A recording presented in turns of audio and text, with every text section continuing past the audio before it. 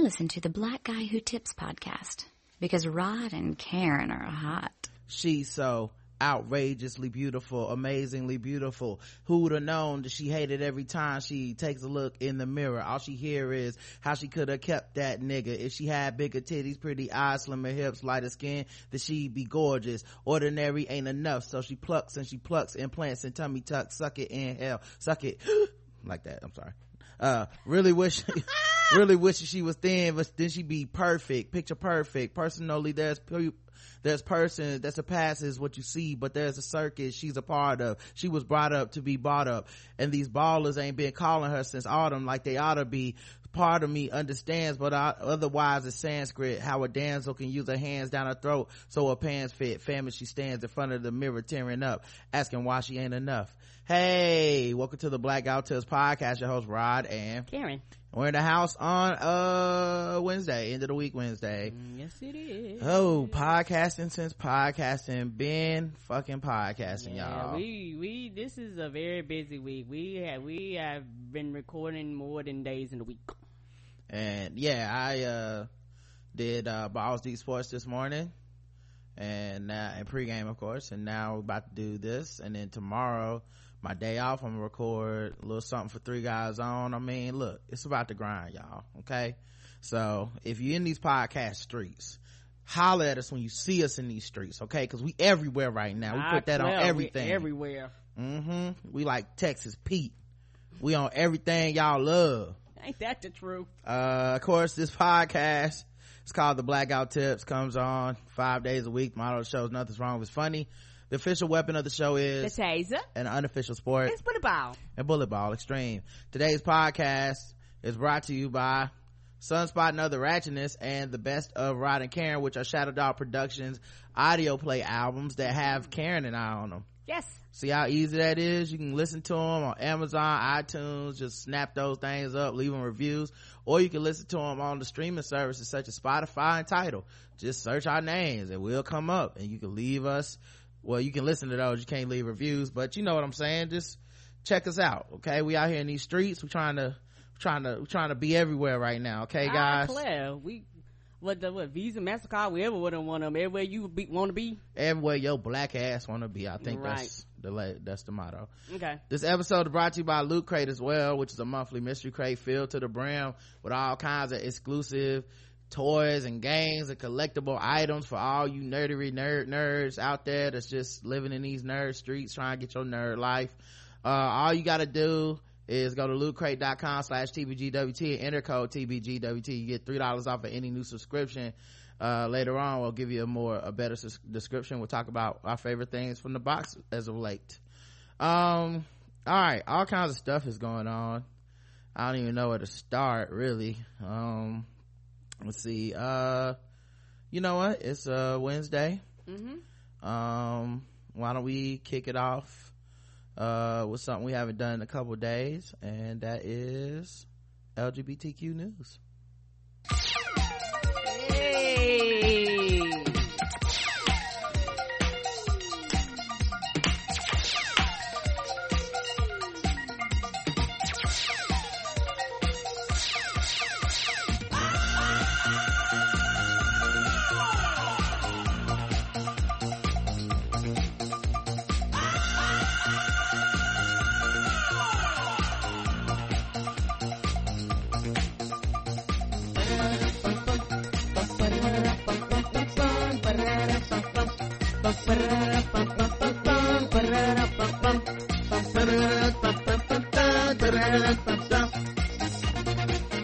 There is something I wanna ask you. There's something that I wanna know. Answer this question, you have the answer. So tell me what I wanna know. Do you wanna funk? Do you wanna funk? Won't you tell me now? Won't you tell me now? If you wanna funk, let me show you how. Do you wanna funk with me? Do you wanna funk with me? Hey.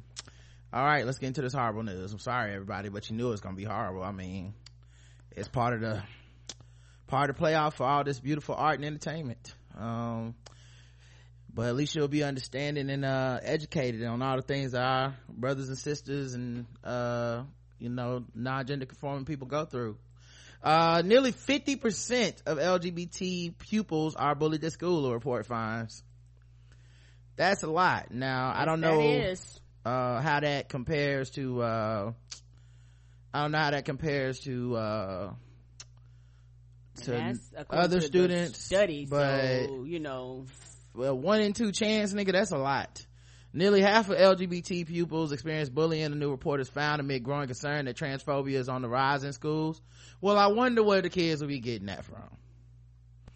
While homophobic abuse has declined in recent years, the research shows 64% of transgender pupils have been subjected to bullying in school, with many schools found to not be equipped to support transgender pupils. And you know that the people in charge are not, they're actively trying not to be equipped, because their ultimate goal is for trans people to not exist. They're just like, everybody go back into the closet, pretend to be whatever the fuck you need to do to get by, and that's the end of that. The findings published last week by LGBT charity Stonewall show that schools are also less likely to flag up transphobic bullying. While 7 in 10 LGBT students believe that schools will not tolerate homophobic bullying, less than half believe the teachers are stringent with while addressing abuse directed at transgender students.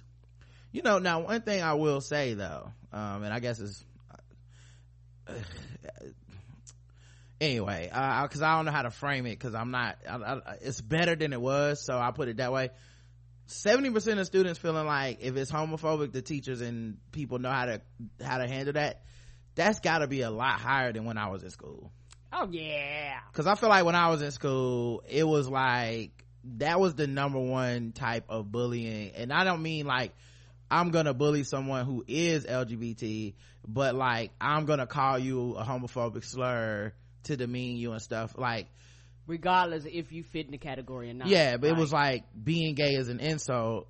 I wonder if those numbers have gone down somewhat as society over the years has become more vocal and more I don't want to say accepting, but more, you're seeing it more. You see more people who are LGBT, well, L and G. You see more L and G in regular, like, it's more sports. Yeah, there's news anchors now who are openly out. There's like, that has changed in my lifetime, because there's times when I mean now it's not perfect, there's still people that are in and stuff, but I'm just saying in general that's changed in my lifetime to where it's like, oh yeah, so and so's gay, and it didn't change anything about their career. Right. They didn't just have to disappear now. It wasn't a scandal. They didn't get caught being gay. It was just, I'm gay. Right. The end.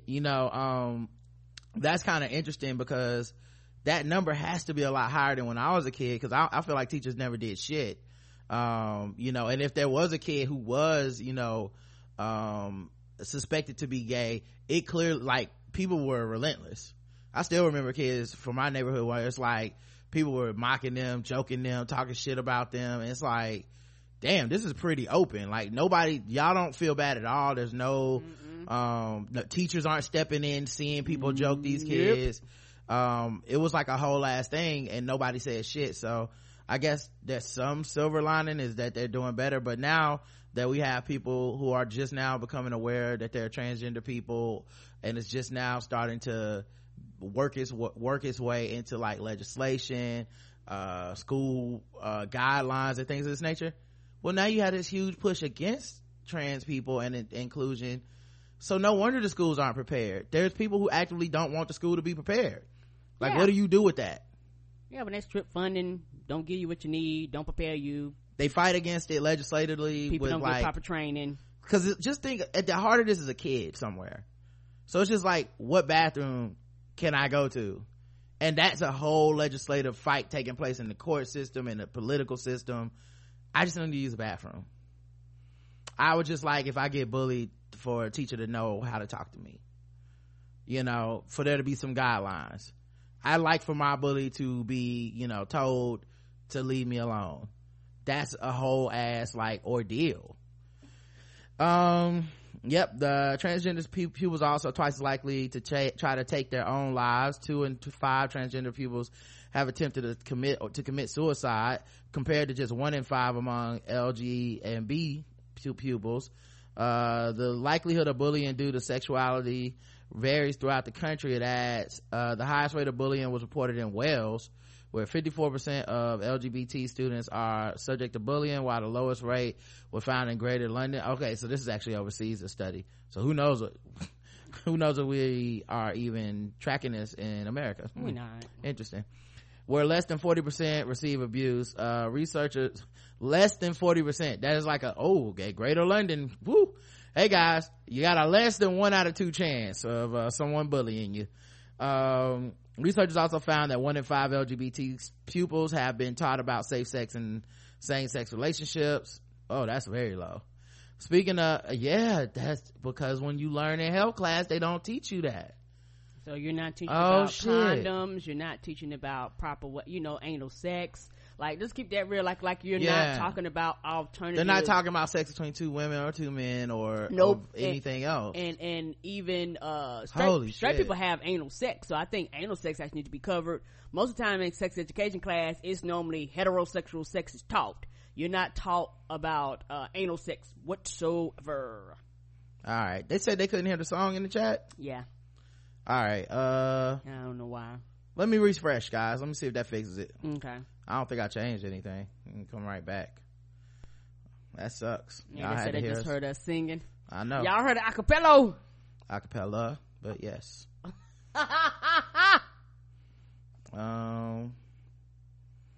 Let me see if this fixes it, because they need to hear these sound clips and all that stuff. All right. Yes, I know, right? So wait, were they not hearing any music before the show started? Not sure. Yeah, were y'all not hearing any music before the show started? Was that what was happening? So it just looked like you would just. So y'all were just listening to me jam. That is ridiculous. You guys should definitely say something. So they're just looking at you bop for hours because I heard the music. Y'all are some weirdos, man. I'll tell you that much. When y'all come in and y'all don't see the music, y'all see him moving, y'all let him know. Yeah, let me check the settings real quick as well. So y'all just watched him for 30 minutes. Let me check the setup page. Okay, that's the camera. Default is. Yeah, might be something not allowing it to go through. Let me try this. This will refresh real quick. They ain't hear the gay news song. Y'all such nice people. I know. They so nice. I was listening to Jay-Z before y'all got on here. I mean, you were rocking too, and nobody was like, "Hey, I can't hear the music, nigga." So do y'all hear this? Hold on, it's not started yet. All right, now.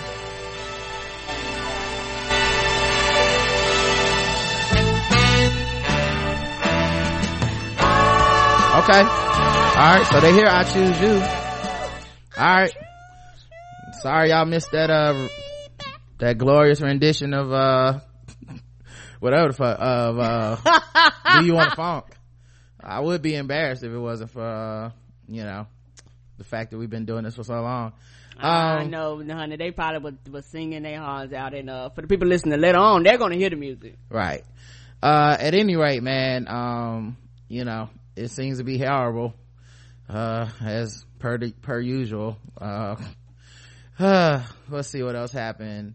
Andrew Garfield claims that he's gay without the physical act, which started a firestorm on Twitter. Like, people were not feeling that shit at all. He inadvertently set off a controversy this week when he proclaimed himself to be a gay man without the physical act. The comment came as Garfield, 33, was speaking Monday about his role in the production of Angels in America, a 1993 play about the AIDS crisis and other LGBT issues being staged in London. Garfield plays the gay protagonist Prior Walter and was asked during the Q&A how he got ready for the role. As far as I know, I'm not a gay man, he said. Maybe I'll have an awakening later in my life, which I'm sure will be wonderful, and I'll get to explore that part of the garden. But right now, I'm secluded to my area, which is wonderful as well. I adore it, but a big concern was what right do I have to play this wonderful gay role. It was about doing honor, doing justice, and knowing my history. Garfield explained that he spent a lot of his free time preparing to become Pryor. Then he brought up RuPaul's Drag Race, the reality TV contest that's been airing for 9 seasons. My only time off during rehearsals, every Sunday I would have 8 friends over and we would just watch Ru. This is my life outside of this play. I'm a gay man right now, just without the physical act. That's all.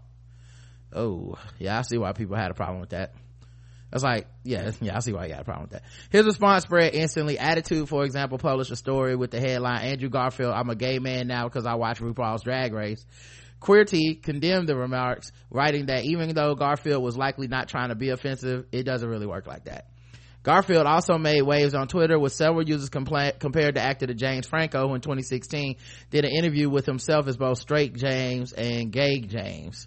Garfield's comments didn't sit well with the LGBT community, in part because the challenges people already face. Suicide is the second leading cause of death among people 10 to 24. Lesbian, gay, and bisexual teens are 4 times more likely than straight peers to attempt it, according to the Trevor Project. About 40% of homeless young people are LGBT. LGBT Americans often have trouble finding health care and are often targets of hate crimes. In 2007, the FBI dealt with more than 7,600 such incidents, and nearly a fifth of them were motivated by sexual orientation, according to the Human Rights Campaign. Hate crimes are also on the rise since the election of Donald Trump. As Southern Poverty Law Center Intelligence Project Director Heidi Beirich, told Newsweek earlier this year. In short, the oppression is real. Garfield may be having a rough time right now because there's a new Spider-Man movie coming out and he's not in it. But he might want to watch his words. Yeah, man, I mean, I can definitely relate to why that's fucked up. Yeah, that was like, you can't watch RuPaul Drag Race and say that statement. Like that, I am gay. Right, that ain't your key in. Yeah, I am a gay man, because I like watching gay stuff on TV that make me gay, but without having the gay sex. So other than that, and maybe one day I'll awaken and I'll be gay at some point later on in my life, but not right now. Yeah, you know what it is? I think it's the guilt of taking the role. I hate to be that, but just don't take it. I mean, I hate to be like that, but I mean, it's one of the things where you take it, play it, but don't take the role.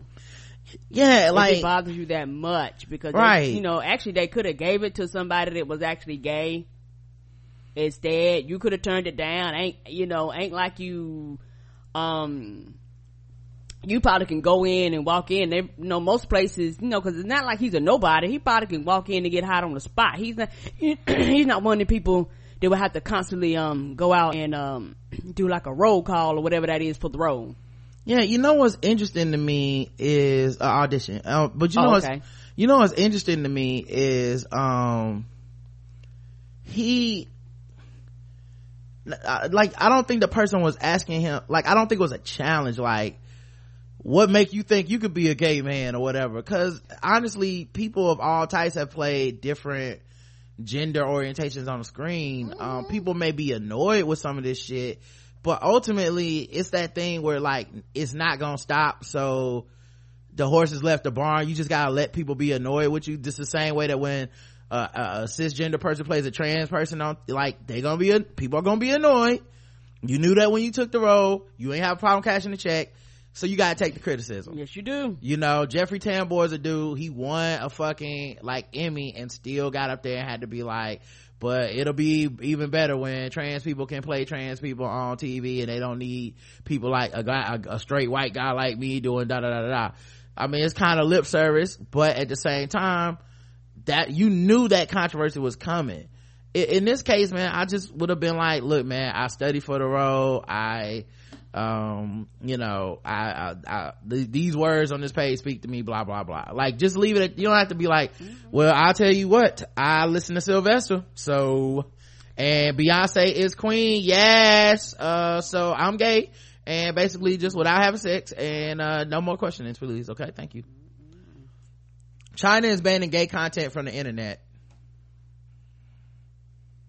China over there, like, fuck what your mama said, we blocking everything.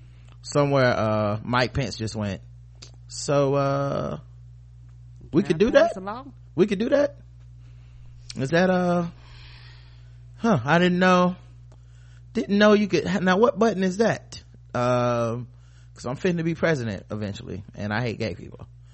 Yeah, they banned any display of abnormal sexual behaviors from online video and audio content, and that does include homosexuality as far as they're concerned.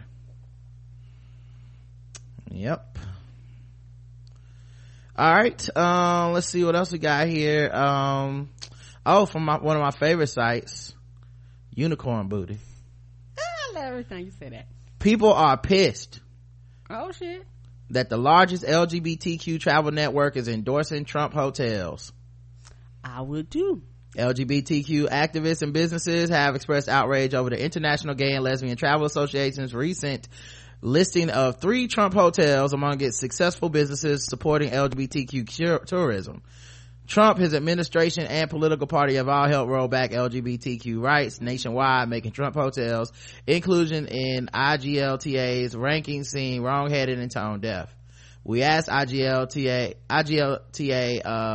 why they included the hotels, and also asked a gay travel writer, a longtime LGBTQ travel industry professional, and a tourist business owner their thoughts. The IGLTA touts itself as the world leading global travel network dedicated to connecting and educating LGBTQ travelers and the businesses that welcome and support them along the way. But on July 5th, it announced 3 Trump hotels: Trump Soho, New York, Trump International Hotel and Tower, Chicago, and Trump International Hotel and Tower, New York, as successful businesses supporting LGBTQ tourism. By including the hotels among others listed on the website, the IGLTA encourages LGBTQ travelers to do business with them, considering Trump's ongoing mistreatment of the LGBTQ community. One wonders why the IGLTA has included Trump branded hotels at all. The inclusion of Trump hotels into the IGLTA isn't new. In 2011, Michael Jones, deputy managing director of online petition site Change.org, petitioned the IGLTA board to dump Trump properties, citing Trump's anti-equality views. Right. In the month that followed the petition's creation, the IGLTA board planned to discuss whether to revoke the membership of Trump properties, but it's unclear whether they ever took any actions. If I was using that service, because a lot of times them services you probably gotta pay membership fees, and shit like that. I wouldn't use that service no more. Even if I was straight, I wouldn't use that service no more. Yeah, they said, the IGLTA president said, of the 3 properties that are IGLTA members, 2 have been with the organization since 2012. Trump Soho is owned by a California-based real estate investment company. Trump International Hotel in New York, Tower, New York, and Chicago are condo hotels where each unit is individually owned. And these properties have hosted numerous same-sex weddings in its banquet and event space. Their catering sales associates have also completed gay wedding institution certification course to better serve the LGBT wedding market. Don't matter to me, got his name on it. He also sent a link to the IGLTA bylaws, but neither he nor any other IGLTA representative provided any further insight into our questions. Yeah, man, I don't know, dog. They still got Trump on the outside. That's gonna be a tough sell. Correct. Sound like they just been around for a while and paid all their dues and shit, and that's like, we always put them in. Sounds like what they are saying, but come on, man, you had to know. Come on, yeah, and it's one of the things where I think Trump could have cared less, but now since he's president, he has to care.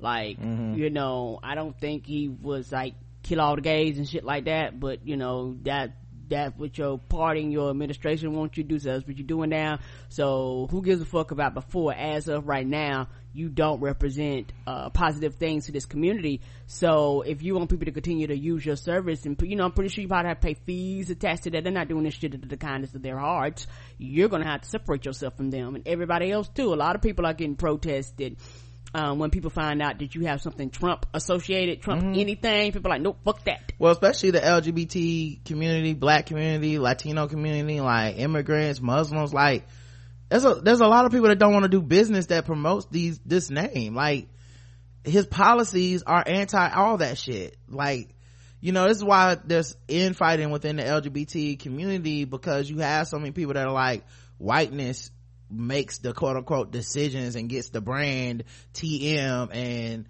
decides what to celebrate and stuff. Reggie on What's the Tea had some good thoughts about this a couple weeks ago, where he kind of talked about Pride month and how it's a big ass party, but he's like, it's not a big ass party for everybody. No, it's not. And if people aren't aware of that, then they they kind of lose the struggle in it, in the idea of like this is just a fun thing for, you know, white people and then allies to put on rainbow shirts and come out and dance.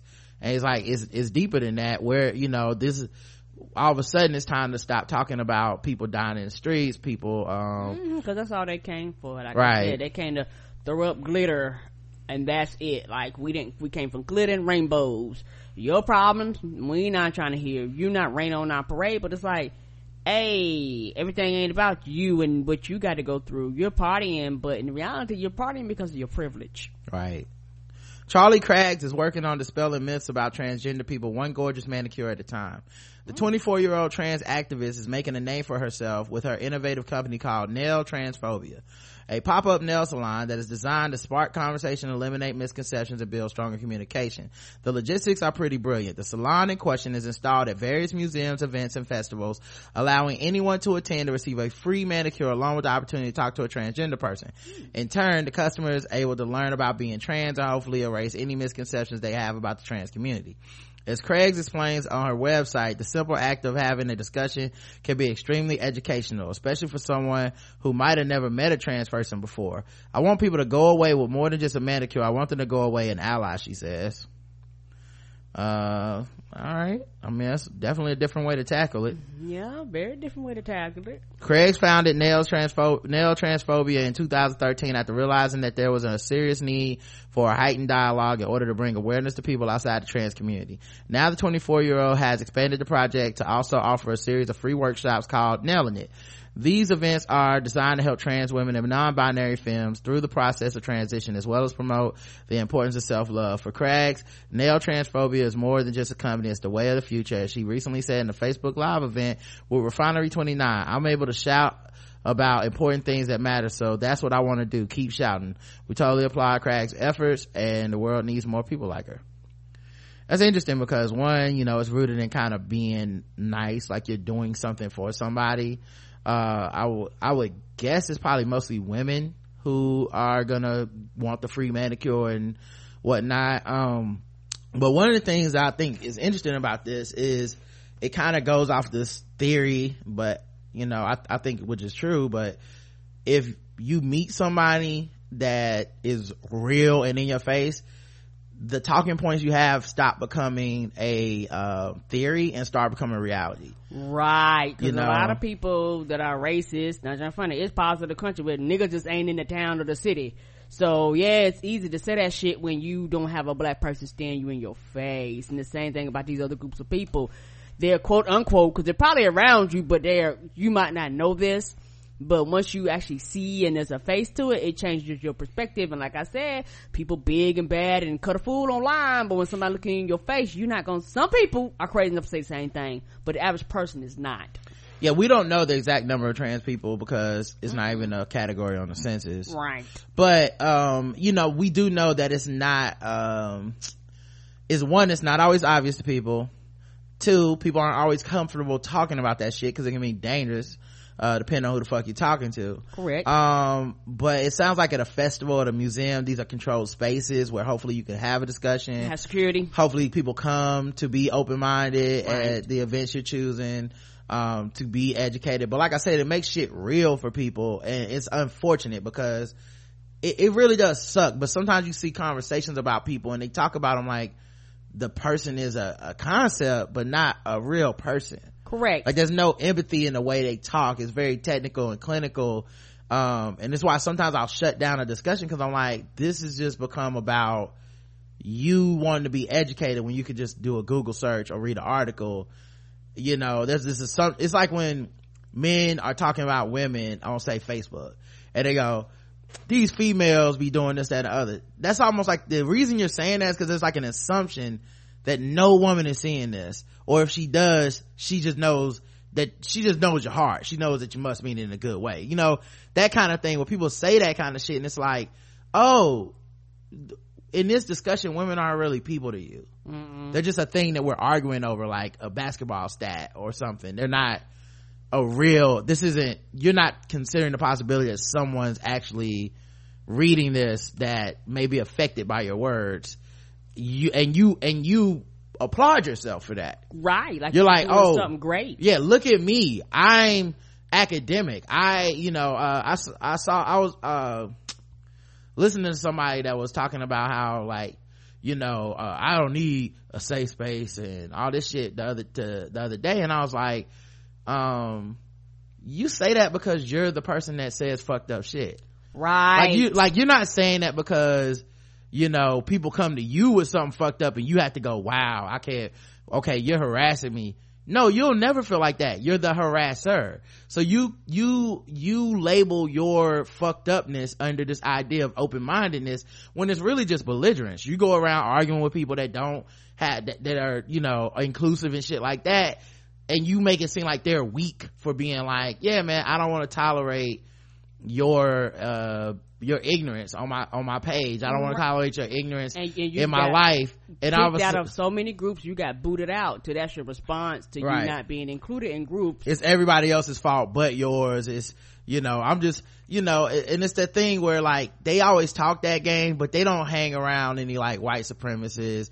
They don't let like there's no white supremacist that comes on that page every day and goes, actually you niggers are stupid or whatever. Like they would not allow that disrespect to happen, but somehow they want to be able to spread that disrespect to other people, right? But that's kind of like what I think happens in a lot of these conversations is it's sad because like I said, you have to meet people where they are, but I feel like a lot of people are like, oh my god, a trans person is touching my hand and doing my nails. I guess it's not what I read on Facebook. I guess it's not right. The link, the stupid meme that I saw. I guess it's not what Fox News said. It's sad that it's that way, but much like we talk about how men having daughters and wives, a lot of times it's the shit that quote unquote wakes them up to sexual issues. Oh, that's so fucking irritating to me. Talking to you, I had to learn how to get over that. But that's one thing that just burns me up. It's like, why the fuck you either gotta be related to her or fucking her to care about her? I don't understand this concept, but go ahead. Yeah, but I mean, everyone has that in a different way normally. Correct. Like there's something that you just never thought about till you're like, oh shit.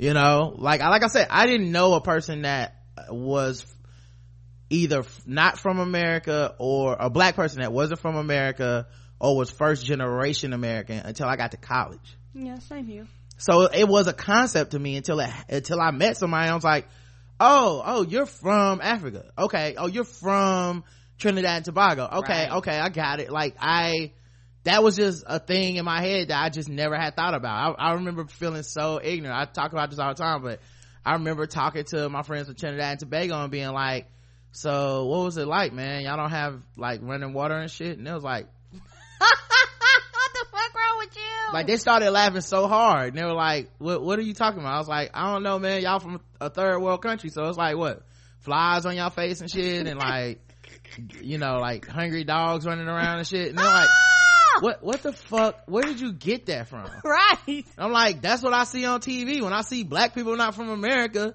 If they not from like Europe or one of these white places, I always like give 20 cents and you can feed little Jabubu. And it's like, right. And I'm like, this is my American ignorance coming out. It's not me trying to be a dick. I am being a dick. No, I'm not gonna deny it. I mean, obviously I'm being a dick. I'm stupid, but I literally don't know better. And y'all are the first people I'm meeting from somewhere not in the continental United States. Correct. That are black. And they're talking to me and they're like, you sound really fucking stupid and this is what it's like in Trinidad.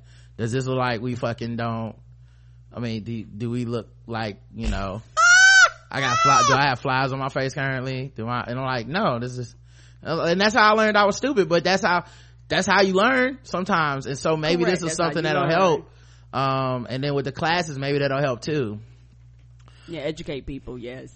Gay couples win same pension rights as straight couples after historical legal battle.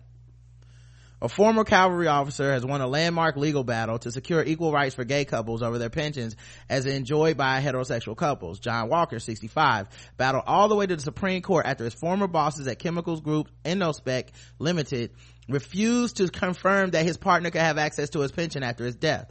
He argued the stance of discrimination based on his sexual orientation, meaning gay couples had less rights than heterosexual couples, despite the 2005 Equalities Act. Innospec refused to give in, insisting that because Mr. Walker, who worked for the company for 20 years, had paid into his pension scheme prior to to his retirement in 2003, the equalities law did not count as it had not yet taken effect. But wow, really? Just on some moral shit, really? They trying to do technicalities, dog. People he paid into his pension. The money is not your money anymore. Really? Because people ain't shit, dog. Companies ain't shit. That's why people need to really watch this with them trying to tear down unions. More states are trying to come right to work states. Like, people need to watch this shit, because the thing is, companies don't give zero fucks about workers. How much fucking money could it be? Right. For your company's bottom line. Like, it's nothing to y'all to just do the right thing. And now you look stupid. You gotta go all the way to fucking court. And now I know your company's name because y'all are the anti marriage equality company, as opposed to Innospec, the chemical company, or whatever the fuck y'all do. Idiots. But yeah, the court ruled in his favor, so that's good. Yeah, hopefully they don't appeal. Just pay them. Why? You wasting money. You're wasting your company's money. Right. Such a dumbass. How much money do they think they were gonna save? How many gay people possibly could be in that company that are gonna be like, you know what, my pension's going to a same-sex person, and then they would be like, oh no, we lost $12 billion. It's but like this, probably the money it cost you for lawyers to fight was probably more than the person's pension plan. I'm just keep it real, because lawyers, that shit ain't cheap. Yeah. All right, let's move it to some other news. Okay, let's see what else we got here. Anything I feel like talking about? Am I going to have to deal with this crap another 20 weeks? A pregnant news anchor hits back at a viewer who called her baby bump disgusting in a shocking voicemail. What is wrong with people? Like, they really think they own these women's bodies because they happen to come on the air and tell you the weather every day. Yep. And not only that, if you ever realize, and I know you talked to a meteorologist about a black woman when she cut her hair, that industry, particularly the women that are on TV like that, is very, very sexist and racist. And if you ever realize, a lot of the time, especially women that do the news, if you pay attention, a lot of times when they're pregnant, during their whole pregnancy, they wear dark colors. They wear a lot of blacks and a lot of browns and a lot of blues. You rarely see them in bright colors, and a lot of it is probably because of this bullshit right here. Yeah, she wore red in this dress, and it's bright, right? It's bright, and it emphasizes her bump. So for a lot of people, they just have a problem with that. Yep. A person basically wrote in and said she was wearing too tight outfits on the air. Please go to Target and buy some decent maternity clothes so you don't walk around looking like you got a watermelon strapped to your too tight outfits, the unnamed woman said. You don't put your name on it. Wonder why. Yeah, I wonder why you wouldn't just tell the world. Please go to Target and buy some decent maternity clothes so you don't walk around looking like you got a watermelon strapped under your too tight outfits.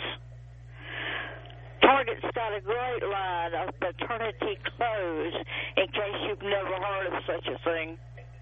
You're getting to where you're being disgusting on the TV. Couple things I find interesting. One, she sounds exactly how I thought somebody that calls into a news station mad about a woman's clothes sounds. Two, it was a woman, not shocked at that either. Three, great ad for Target. I mean, Target, I don't know if they paid this woman. Maybe this is a viral marketing campaign where Target just says we need to market our maternity clothes, so we need to have some actors call in. But it's a really great, I now want to go to Target and get some maternity clothes because of this woman's vouching for Targets. And I'm gonna tell you right now, truthfully, and I might be wrong, I'm gonna tell you before I make this statement, but I think that most of the viewing audience that actually watches news live, like watches news and pays attention, they're old people. Like, most young people get their news and information through their apps, through their phones, through other means. They don't sit down at 6 o'clock on the dot at 5:30 night. That's my mama. She's been doing it forever. At 5:30, 6, wake up early in the morning, 5:30, 4:36. Like, she watches the news. A lot of times these are older people that actually watch this shit live. They would actually give a fuck. Everybody else, you click on the clip when it comes online and where it pops up in your stream on Google. Mm-hmm. Here's what I would add, Karen. I still feel like a black woman would not have been able to put this out, because when Rhonda Lee went on social media and said, look at what these people said about my hair, she ended up losing her job behind that shit by daring to just even say something. It's so fucked up, but it's true. And I'm sure our friend Michelle can vouch for this. She works in this industry. But like, any level of retaliation against the ridiculous shit that these women experience and go through, and the stupid ass complaints they get, any level of that, you normally get fired or reprimanded for even bringing attention to it. Like, if you go on a Facebook page, people call you fat and saying your clothes are slutty and shit, if you better not say nothing. You gotta sit up there and act like, well, they're all, we value all the Channel 9 viewers. Like, it's amazing what they put these women through because somebody feels ownership to their body because they see them every day. But she got to kind of talk about it. In her response to the voicemail, she began by professing her love for a job, which more often than not fills her with joy. However, she acknowledged that having to look camera ready most days of the week can be nerve-wracking, especially when pregnant. Being pregnant is already one of the most emotional, insecure times of your life. Am I gaining too much weight? Am I gaining enough weight? Is my bump too high? Is my bump too low? Are these breakouts ever going to end? Is this pregnancy making my hair dull? Why are my nail beds doing this weird thing? She wrote. Now throw yourself in front of a camera that adds 20 pounds every night. Find clothes that not only fit but also don't make you look like a whale, and cake on enough hair and makeup products twice a day to moonlight as a Las Vegas showgirl, and you'll understand where I'm coming from. When she first heard the viewer's voicemail, the first impulse was to delete it and move on. Unfortunately, I'm pregnant, hormonal, currently not allowed to drink wine, and feeling extra in touch with my feminist side, she wrote in her blog post. Instead, the host described the thoughts she went through in her head after hearing the woman's shocking words. I'm only at week 20 of this. Am I going to have to deal with this crap another 20 weeks? Should I have my consultant or my boss call her and tell her tailored, form-fitting clothes look way better on air than baggy ones, especially when pregnant? Is that a woman who called me? Is she a mother? The freaking nerve, she wrote.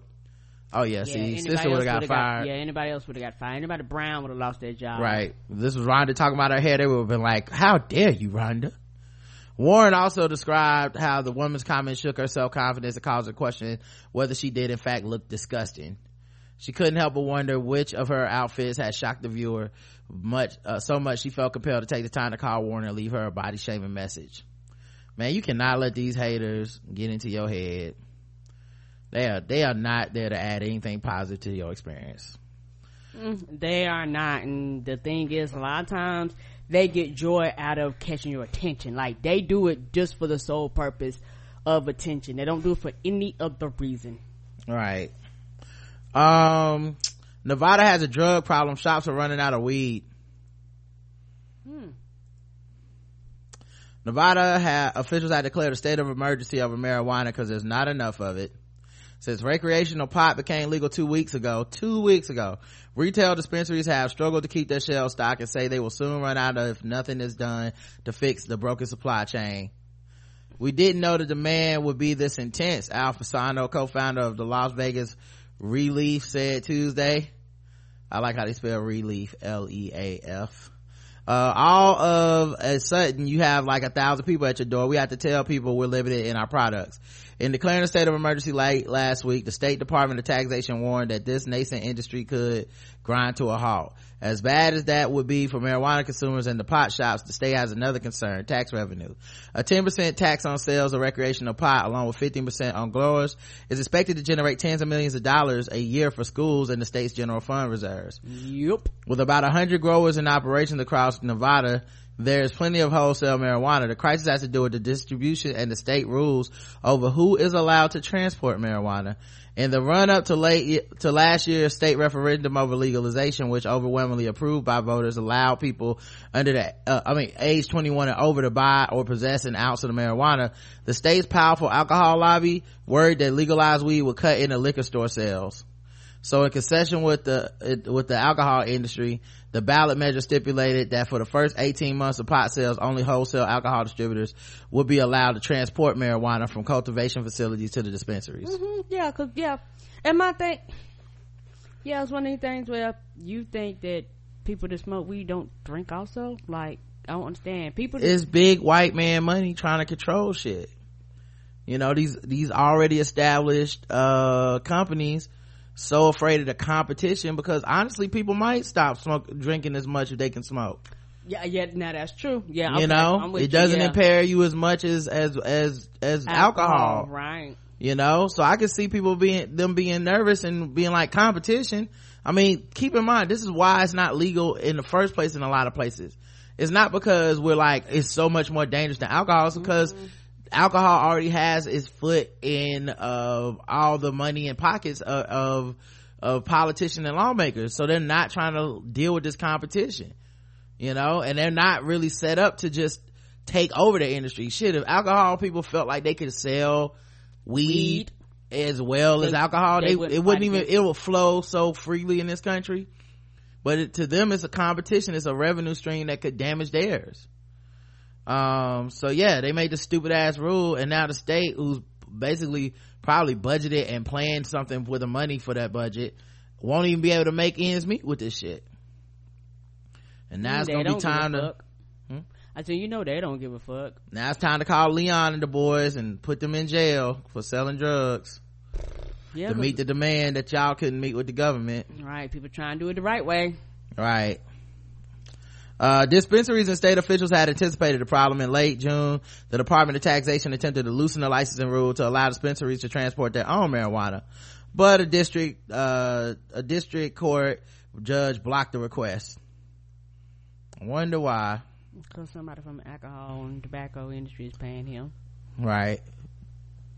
He was like, I would let y'all do that, but see the way my bank account is set up, if y'all do that, I'm gonna be losing money. So I don't know what they're gonna do, because it only lasts for 18 months. After 18 months, all people they do fucked up shit. They're probably passing the law extended longer, but after 18 months, quote unquote, everybody, that law's supposed to be off the books so people can do what they need to do. Yep. That's amazing though, that it comes to that. I never really thought about that, but because a lot of people would smoke and would be like, well, since I'm doing this and I can actually function a little bit better, I'm not gonna drink no more. I never really thought about that, but that makes sense. But some people do both now. I'm not making an argument that they won't do both, right? But just, I can see why they would be scared, because it'll have less negative effects. Like, there's no weed head anonymous shit, but there's all kinds of alcohol. Alcohol's destroyed a lot of lives. I'm sure weed can, but not by itself. You can't OD on weed and shit, a lot less fatalities dealing with it. Chipotle is making its own queso after refusing to for years. Why would they refuse to? I know a lot of people ask. Because don't nobody want that goddamn salsa, that nasty ass salsa. Well, they're caving in because there's a lot of demand, Karen. Yeah, people are like, everybody else got a cheese sauce. Where your cheese sauce?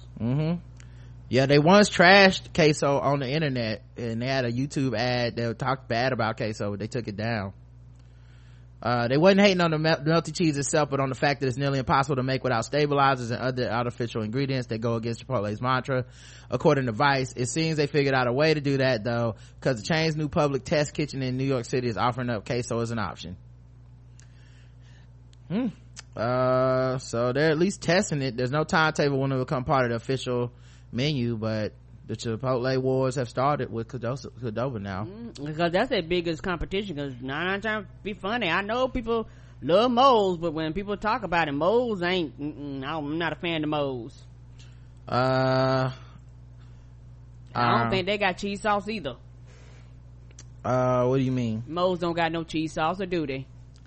Moe's, I think Moe's does. Moe's does. Okay. It's very bland. Yeah, I don't like good. it. Yeah, I did not think it was very good. It was, I don't know if you guys have had it, but it's pretty trash. Yeah, it's bland, and that's the thing. It's like, if you're gonna have it, at least make shit be good, because I understand that, like, yeah, we thinking about it, but honey, if it ain't good, it ain't gonna make a difference. Yeah, I mean, hopefully it's good, you know. I mean, I hope it's good. It depends on your definition of good. A lot of times white folks be like, this is yummy, and you be like, that shit is nasty, and where's the where? At least put some paprika in. Damn. All right, I agree. A flight attendant smashed wine bottles on a man who tried to open the exit door midair. Yeah. Mm-hmm. I agree. Mm-hmm. Okay. It's Nitty, right? Where my girls at?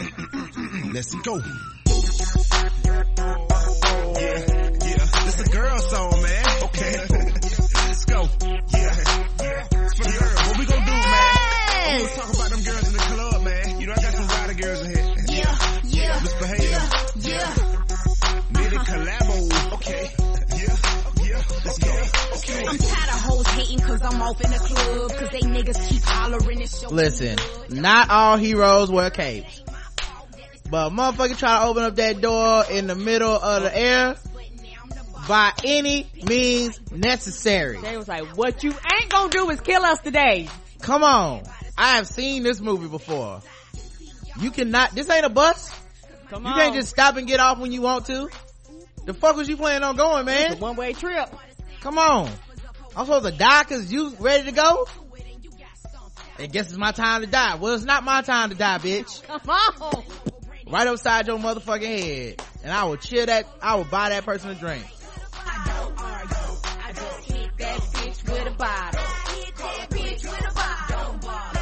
I just hit that bitch with a bottle. I hit that bitch with a bottle. Don't sorrow. I just hit that bitch with a bottle. I hit that bitch with a bottle. I hit that bitch with a bottle. Come on, man. I bust your ass upside the head too. We thousands of feet in the air. It was a Seattle to Beijing flight.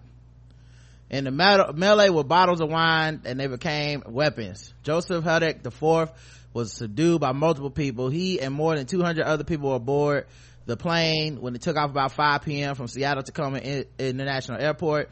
Nothing about his background as described in the FBI affidavit seemed extraordinary. He's 23, flying on a dependent pass, which an airline spokesman told the Seattle Times is something issued to relatives of Delta employees. Oh, well, I guess if he would have had some tights on, y'all would have been a little more restrictive. Come on. Hudek had ordered a single beer before takeoff and appeared sober. They were crossing over Vancouver Island when he rose from his first class seat. First class? Damn, you get first class for them tickets? Walked into the bathroom. He was inside about 2 minutes according to affidavit. Then he lunged toward the forward right exit door of the aircraft, grabbing the handle and tried to pull it open. Holy shit. Oh, so he was at the front of the plane. Two flight attendants, first class. Two flight attendants immediately stopped him. Wrote an FBI agent who later interviewed people on the plane. They called for help. When he pushed them away and kept trying to force the lever that held the door into place, Dustin Jones, seated just behind first class curtains, told Kiro TV that a flight attendant ran toward the back of the plane and announced code 3. Flight attendant asked the passengers for help and called the pilot. The pilot reported the emergency and swung the plane back towards Seattle. A second attendant tried to keep him subdued, but was punched and knocked to the ground. A man got out of the seat to help. Witnesses would tell the FBI that Hudek punched him in the face repeatedly and hit him with a bottle of red wine, of which several were lying around. Having fought off the initial resistance, the FBI wrote, Hudek went back to the door and kept working on the lever. By now, other passengers were scared. Hudek had raised the lever halfway up. Holy shit! Flight crew members would later tell the FBI agent that had the plane been flying at a lower altitude, the door would have came open. A flight attendant picked up a wine bottle, then a second one, and smashed them over his head. Hudek then did not seem impacted by the breaking of a full liter red wine bottle over his head. Yeah, the ones that break don't hurt as bad. And instead shouted, "Do you know who I am?" or something to that extent.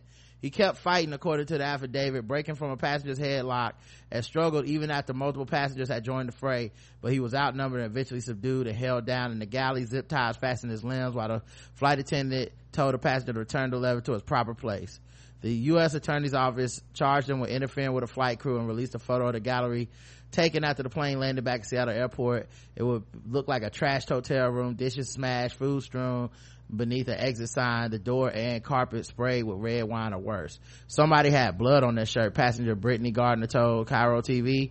Even after all that, Jones told Cairo Hildek's energy had still not been exhausted. He turned the wheelchair over in the middle of the airport, screaming for people to help him. Oh, he was spending high as a kite.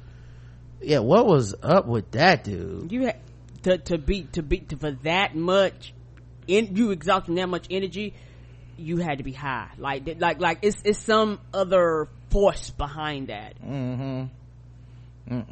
No, hell no. Yeah, I'd have bust your ass upside the head with a bottle too. Oh, shout out to that flight attendant. Not all heroes wear capes. Right, they were like, you ain't I just hit that bitch with a bottle.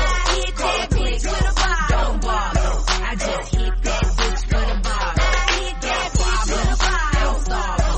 I just hit that bitch with a bottle. I hit that bitch with a bottle. What? I hit that bitch with a bottle. What? Now, could be worse, I guess. What's worse than that? A woman claims American Airlines staff left her sleeping in her seat as the man next to her masturbated during a transatlantic flight. What? A woman claims to have been left sleeping in her seat by American Airlines staff while the man next to her masturbated. Chloe King, a New York-based PR and social media manager for the upscale department store Bergdorf Goodman, described the horrifying experience on the Medium, on a post on the Medium. In the piece, the 30-year-old described how the man was sitting between her and another woman on the plane when they took off from New York at the end of May. She fell asleep and the man, who was not identified, began masturbating, she said. According to Ms. King, airline staff moved the other woman in the row, but left her asleep on the window seat. I mean, you don't want to wake her up, I guess, she's sleeping comfortably and he's just got his dick in his hand going to work. Shortly before landing, after she woke up, a flight attendant pulled her to the back of the plane to tell her what had happened and inform her that the man would be arrested at the airport in Paris. Well, now you tell me. Rather than allow her to sit elsewhere, the woman said she was forced to return to the shared row and climb over the man to return to the window seat until landing. Was he still masturbating or just... the woman to his other side saw it happen and asked to be moved, and the French police had been notified to arrest the man upon landing, and they just wanted to let me know. What they didn't do was wake me up and move me to a safe place. What they didn't do was accommodate my request after informing me of the assault to sit anywhere else on the plane for landing. Instead, they made me climb back over the sex offender, trapped between him and the window for the rest of the flight. I was shaking and crying, trying not to get sick, she wrote. After landing, well, I mean, he's never gonna finish now, that's nobody's dream. After landing, the woman said she approached American Airlines staff at Paris airport, but was met with blank stares. Well, she wow. He was jacking off and it was terrible. What do you want us to do about it? I mean, come on, it's a free country. Were you over the international waters? Cause ain't no laws out there. When she contacted the airline's head office, she said she received nothing more than an email which acknowledged the disappointing service. I'll never know what exactly happened on that flight, but I do know I'll never feel completely safe flying again. Add an American Airlines airplane to the long list of places where, as a woman, I feel anxious and vulnerable. Yeah, I mean, come on, dog. That's pretty bad. I mean, were there no seats? What the fuck? Why couldn't you just be like, all right, I mean, can you at least move her to the aisle seat and make him have a window? I mean, come on. I mean, you moved the other woman. Yeah. So we know her seat was available at least. So move him to the, I don't know. And why did no one make him stop? Hello. She shared it to Facebook and wrote alongside it, friends, please read, I was a victim of sexual crime on a recent airline flight. Please choose any other airline. So yep. So they didn't even say if the dude got arrested. Yes, he was supposed to be. Yep, that's weird. Another weird thing to happen to a woman on a flight. Come on, and nobody gives a fuck. Yep. All right, let's see what else we got here. I guess we can let me pull this back up. I guess we can move to another section. How about some fucking with black people, y'all? Yay. Where's my song at?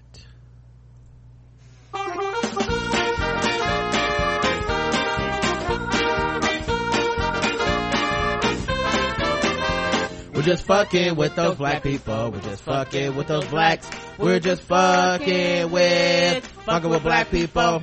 That's right, guys. Time to play the game that we all hate to play. It's fucking with black people. The game where we go all around the globe. We find different articles that make us feel fucked with as black people. And we'll assign point scores from 0 to 100 in intervals of 25. Today's contestants, everybody. Yay. All right.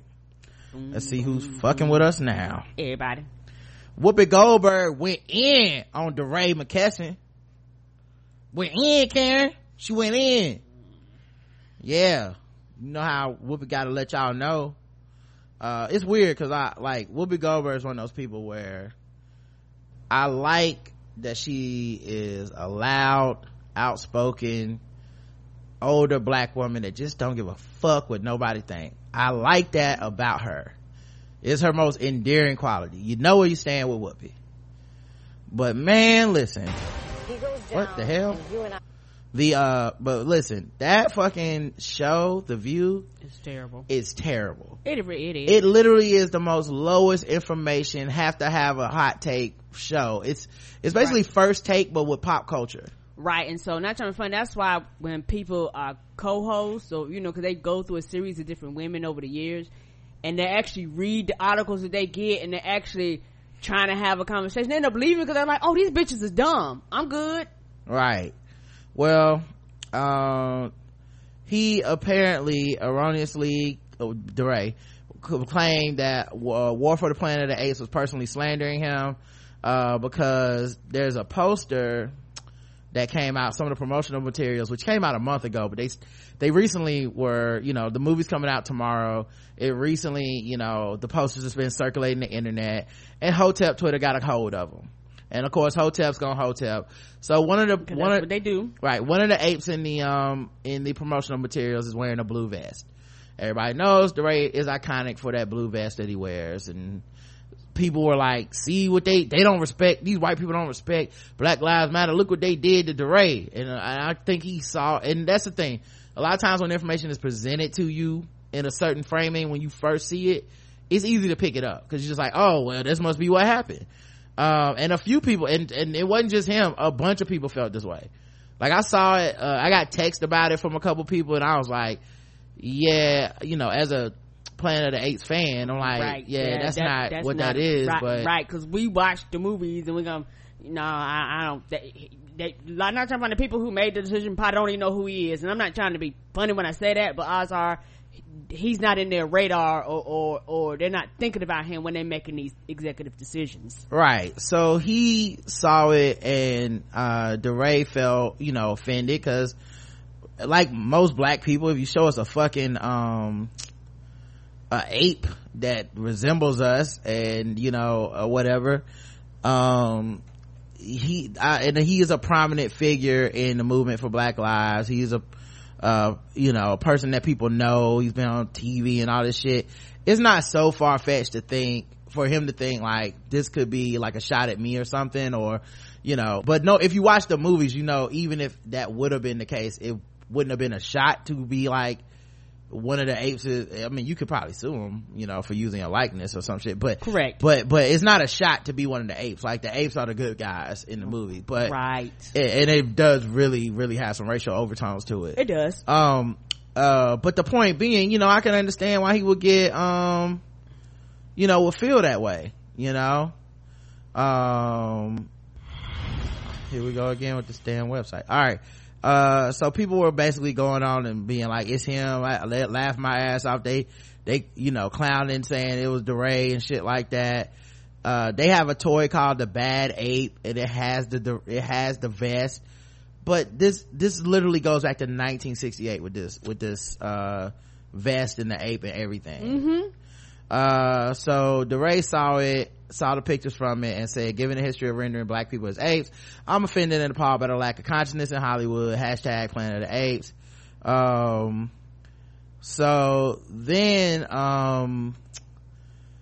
it comes out, this has a history. DeRay sees that, okay, cool, deletes the tweets. Just like, I don't even know how long the tweets was up. It didn't even seem that long, because I remember seeing it, retweeting it, and being like, damn, for real. Looking at the old promotional shit and being like, oh wait, no, that vest thing has been around for a long time.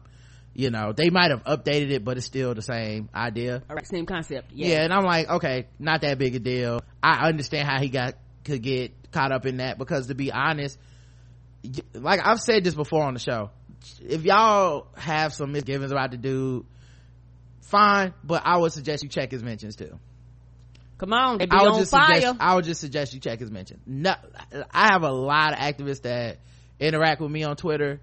That dude is literally the only one that, no matter what he says, I get a bunch of troll tweets afterwards. No matter what, if he @s you, if he retweets you, people calling me nigger, people wishing death threats on him. Yep. People, it doesn't matter if he's, because if he's retweeting me, it's only for some bullshit like, oh man, I love apple turnovers from McDonald's, and then it's die nigger, burn in hell, and I'm just like, what? I can see how you might feel like it might make you a little bit quote unquote paranoid, right? Because a lot of people that have a tendency to dismiss activism and the people that do this online don't really understand the harassment that some of them get just for the fact that people know who they are.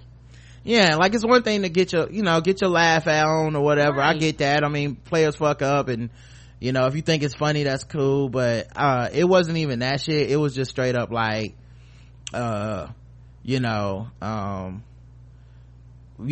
why I don't fuck with that nigga, and oh, you so important, you narcissist. I'm like, people talking about DeRay thinks he's so important and then spend an hour in a Twitter feed talking about him. Almost like Beyonce, you only tweet about it because the event happened.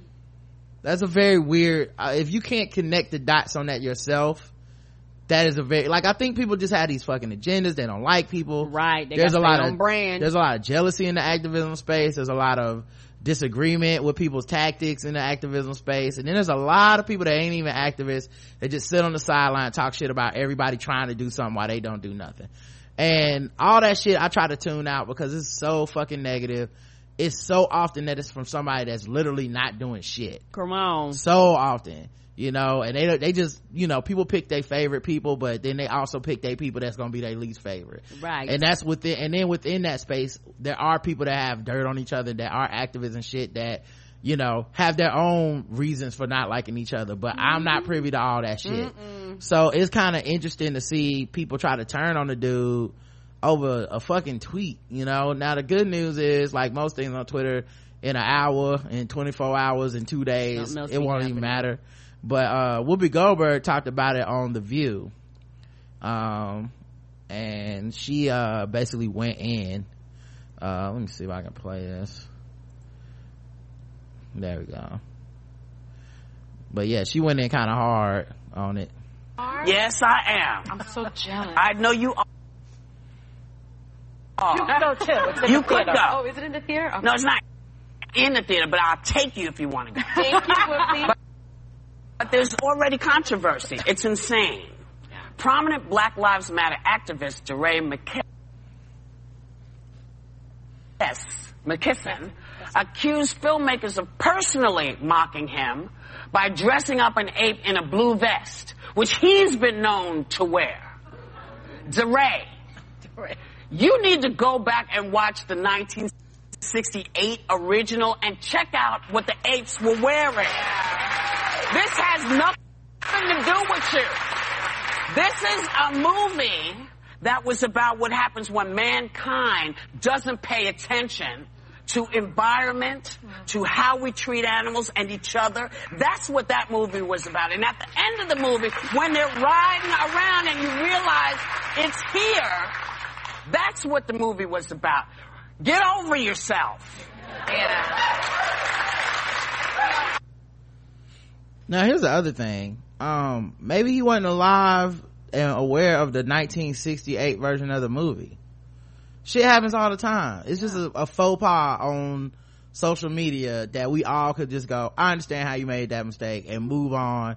No harm, no foul, tweets deleted, didn't say boycott this movie or anything. Let's go. And instead, it's on The View the next day, and that's the difference. I can fuck up on Twitter. Whoopi Goldberg won't be talking shit about my ass within 12 hours of me fucking up. The average person can fuck up on Twitter and you won't be top of it. And a lot of time misinformation. He's not a part of Black Lives Matter, and everybody like to throw anybody to speak out or a spoken person, and you black, for some reason you in this group. And they expect we've got to the point where, because so much of social media is branding and so many people are interested in making a brand, we really expect everybody on social media to be fully polished PR machines all the time. Right. You know, it's just interesting. So yeah, he did say, like, look, Whoopi, if you have something to say, you know, let me know, because I'm here. And then he went on to say, like, look, I deleted those tweets because people pointed out to me that, hey, this is not what you think it is. And, you know, I realized, okay, it has a history to this character that I wasn't aware of. Delete. To me, it seemed like no harm, no foul. That should be the end of the shit, but, you know, it's had to keep going. Yeah, and then the thing is, it's a lot of ain't shit black people out there who follow a lot of activists and a lot of people that are doing good in the world, and their whole goal is to see them fuck up, quote unquote, regardless if it's a real fuck up or not. But just that, a lot of people are into that dragging community. Like, their whole thing is to drag. You know, sometimes drags are, you know, sometimes it's deserving, don't get me wrong, but some people, that's their whole thing. They live for that. So he admitted, my bad, he deleted it, but you have people that literally, this is an excuse to tell the world how they felt about this nigga anyway. Yeah, one of the things I said after I saw this was, it was funny because it's not a rap or anything, but it rhymed. But I was like, they want to see you stumble so they can keep you humble, but keep your eyes on the prize. Rumble, young man, rumble. Because ultimately, that's one of the things I've been peeping for a while now, is how much of the gotcha shit is really about just keeping you from feeling yourself. Like, they don't want you to feel like you dope. And it extends beyond activism and shit, just in general. Anybody doing anything, there's a bunch of people watching you that act like they in your corner, but they not in your corner. No, they're not. They want to do the most they can to keep you as miserable as they are and drag you down to whatever the fuck they think you should be. They have all these ideas for what they think you should be rotating, what orbit you should be in, and what lane you should be in. But at the end of the day, man, everybody trying to make the best of the situation they put on this earth with. So if you're out here, you know, doing good work, you know, doing the things you think that matter, and some motherfucker sees you fuck up, they want to leave you stuck in your fuck up. They want you to feel bad, like you fucked up. You can't move beyond that. Anytime someone brings up your name, I'm going to come back to this moment, and this is the only thing I'm going to let define you. Nothing else. Nothing you've done good, nothing you've done since. Everything comes back to this one thing. That's how people feel these days, and I don't think it's real, because, you know, on the internet it feels real, but in real life I watch too many people prosper to think that that's real, that you can really hold somebody to one point. Too many people are prospering that are just fucking bad. So good people, you know, same rules apply, man. You can't let people hold you down. Like, you show contrition, you understand that, you know, players fuck up, you made a mistake, you own it, like he did when he was tweeted that, hey, I fucked up, my bad, y'all. That should be the end. Right. And the thing is, I allot for change, but I'm also not dumb, so I look at the pattern and go, hey, you still doing the same fucked up shit you did 5 years ago, whatever. Like that's completely different than you fucked up and I could see a progression of the change. Those two things are not the same. So yeah, 0 to 100. 0 for him, 100 for Whoopi, because you're the same woman that defended rapists, dog. And she defended Bill Cosby till she had to get pulled off the air. She's the same woman that defended blackface from Ted Danson a long time ago. I mean, Roman Polanski. Right. She pretty much defends Hollywood at all costs anyways. And this is a chance to go in on somebody that you really, like, real talk, for what they do at The View, it's really not news. But they want to make him look silly, because ultimately I believe they want to make the cause of the people that are fighting for black lives look silly. Right. And what's even bigger, I guarantee you, most of them white women up there don't know who the fuck he is. The audience don't know who he is. And I don't mean that in like don't know who he is, but most of them may have heard of him, but they don't run in social media and things like that where most people know him from, or either they know of him from afar off. And you know what, Didn't none of these white women say anything about him. Now did they? Yeah, I mean, it gets licensed out to the black person on the staff normally. But the thing I was saying is, like, whether they know him or not, because honestly, it's really inconsequential. Right. Because you may know DeRay. I mean, he's got a podcast now. He's been on TV shows. He's been interviewed. Like, he's great at branding. I don't think, regardless of what people think about the dude, he's fucking media savvy as fuck. There's gonna be people that try to just kind of take you down, not because of this other shit, but because of what you represent, which is, if we can make him look silly, if he looked silly on Twitter for 2 hours, then we can extend that to, isn't he just silly? Isn't everything he talk about just wrong and bad? Should we ever pay attention when he tweets out statistics about something with that black people getting killed, when he signal boosts an article about an officer getting off for murder? Isn't he just a silly person? I mean, he thought he was an ape, guys. He thought he was an ape. That's why it fucks with me. Cause it's like, he wasn't perfect 100% of the time, guys. And really, it's time to stop paying attention to all this shit. Cause that's ultimately the goal. It's why I'm probably a little bit hyper defensive of activists in general. Yeah, me too. And just, agree or disagree with them in general. I'm a little bit more empathetic towards them, because I know the ultimate goal is to discredit everything they do. Everything, dog. It's not gonna stop with just like, well, this one time he said this thing and that's why I don't fuck with him. It's gonna be like, and that's why I don't fuck with black people and their movement. I don't fuck with anybody who's talking bad about police. I don't fuck with anybody that says we can do better as a country. I don't fuck with any of it. It's what's happening to Kaepernick. All of a sudden he can't play football ever. He's terrible, he's trash, and there's no redemption, and he can never possibly improve. Why? Because isn't he just silly? Isn't it? And if he looks silly and he lost his job for being silly, then doesn't Black Lives Matter, isn't that really silly? Isn't saying the police should stop killing black people, isn't that just a silly thing? Can't we all agree? That's really what it ultimately comes down to. So maybe I'm a bit hyper defensive of it, but this one just felt like a nothing thing that became something. I can't believe The View even talked about this shit. Right. Jason Whitlock says fighting against racism is stupid during a bizarre anti-Kaepernick rant.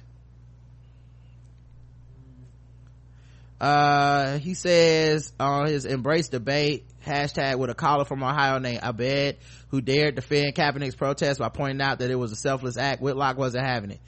You can have that point of view. There are others like myself who think he is doing this for himself, that this is about working through his identity issues and building the Kaepernick brand. I disagree with you. You can have your opinion, but there are those of us who think he started this trying to build his own brand. It wasn't really about the country. Bitch, you got your own brand. Your brand is talking on this TV show. You got what the fuck are you talking about? Because he can't imagine, because he's a brand. Fake people see fake people everywhere. You see what I'm saying? Like, Kaepernick gotta be fake because Jason Whitlock is fake. Okay. Kaepernick makes Jason Whitlock feel like the coward that he pretends not to be. That's what it is. Like, Jason Whitlock is basically a fucking echo chamber for white, fragile, older male racists. And he says whatever it takes to impress them, and has done it to the tunes of hundreds of thousands of dollars at this point. So much so that anyone else that disagrees with him that is black, he goes, they're just doing it for a show. Because he can't imagine having fucking integrity. He can't imagine what it would feel like to say, there are some things I won't say, not even for a check. So to me, that's where he's at. I bet, let me ask you this. Why do you think attention is some great solution? Oh, you gotta have attention. A lot of progress is made quietly, and the kind of progress he's talking about is going to have to happen in Congress with our lawmakers in order to improve things he's talking about. Or I think he's talking about. What does that mean, bruh? Do you understand that? So then, because people like him worship like Martin Luther King and shit. What, that wasn't trying to get attention? Like, being sick by dogs on TV wouldn't. I think the romanticization of that era has really left people like they are intellectually devoid of being able to analyze that shit. Right. Like, these were savvy branding motherfuckers. That's why they got some things done. It's because they were savvy. They were willing to. Do you understand? Martin Luther King's whole point was, a non-violent peaceful protest is actually a violent, not peaceful protest. Come on. It is always going to be, because white people are going to come in with dogs and batons and guns and hoses, and they're going to fuck us up. But what they had in the 60s that they hadn't had all those other years were cameras that could record and go live and be on the nightly news that night. So you watching me as a black person get my motherfucking ass beat on camera with a dog sicked on me, that was for a greater cause of shaming the country. Having that shit going all over the world now. Right. Shaming this country in front of his allies, all the shit America pretends to be, all the props that we demand, we saved you in World War II because we would never let the Hitler do the Jews like that. And it's like, you do your own people like that. Yeah, send them over the war, they come back and they still call the nigga. Right. So it was a time, it was savvy, but we romanticized it, and he was just Black Jesus. He just, I forgive you, forgive them for what they do, that shit, when it's like, that's not at all what he was thinking. Nah, this was a strategy, dog. Right. Same thing Kaepernick's doing. It's a strategy. This attention that he's getting it shames our country. It makes us look bad. I see how black people talk about us that aren't from here, and they're like, God damn, America is racist as fuck. Right. Y'all won't give a dude a job because he said the cops shouldn't just kill unarmed black people. Wow, that's a controversial thing to say over there. Other countries are looking down on us. Election of Trump, they look down on us. Right. We're fucking laughing stock of the world, dog. Of the world, Craig. He said, this whole let's take on racism in America, that's so big. That's the equivalent of let's fight air in the world. Racial bigotry and unfairness along racial lines has been in the world since the beginning of time. It's not going to go away. So don't even do nothing, y'all. We're trying to fix people's feelings, and I don't think what Kaepernick understands and some other people don't understand. In the 1960s, we're about changing, fixing laws. In America, you can address laws, you can't legislate feelings, and it's stupid. I swear to God, there's somebody in the 60s that was saying this on a radio station somewhere. Swear to God, there's somebody be like, you just want to change feelings. Well, you can't make me not be racist to these niggers. I don't care what law you pass. Jesus Christ, idiot. What an idiot. Yep. Yeah. Yep. BlackRock says the problem today is white people have no shame. No, man, they've never had shame. They used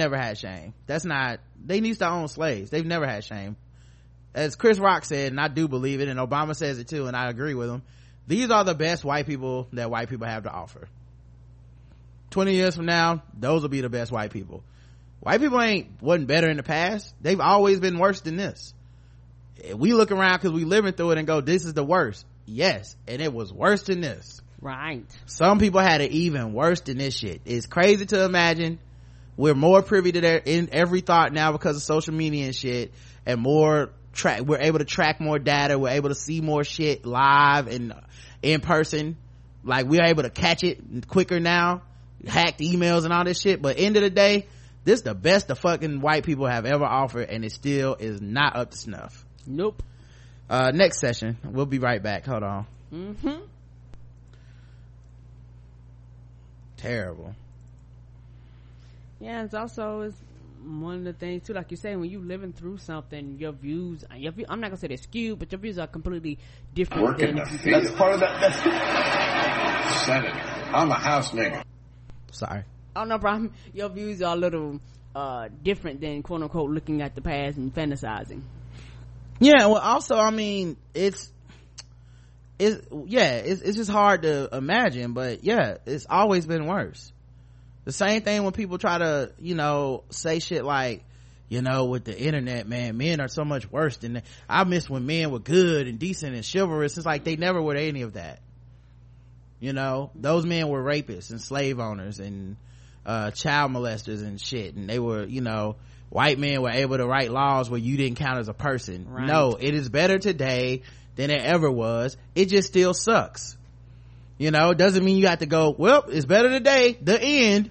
It goes, it's better today, and I appreciate that. I understand people went through worse things, but I'm going to demand. But this shit ain't good. It ain't like I'm coming around going, well, the work is done. It's not done. It's never done. But yeah, this stupid ass nigga talking about some don't fight racism is too big. Shut up. Because once you start legislating feelings, the next thing you know, they're legislating my feelings, my father's feelings, and it's not the right thing to do. It can't be done. It will lead to anarchy and rebellion. You can't start legislating people's feelings, and again, many of my feelings are inappropriate. I don't want them legislated against. Well, that's because you're also a bigot piece of shit motherfucker. 0 to 100. 100. Yeah, he's on that permanent 100 list because every time he come up, he always saying some ignorant shit. What a dumbass, man. He's just a evil motherfucker. Like, he'll do anything for a check, man. It's sad to see that shit, but he been like that for a long ass time. I've been said that about dude. People. Where the coons at? Where the coons at? Where they at? Where they at? Where they at? Where the coons at? Where the coons at? Where they at? Where they at? Where they at? The Root published this. The Writers Union prepares to take Ebony to court.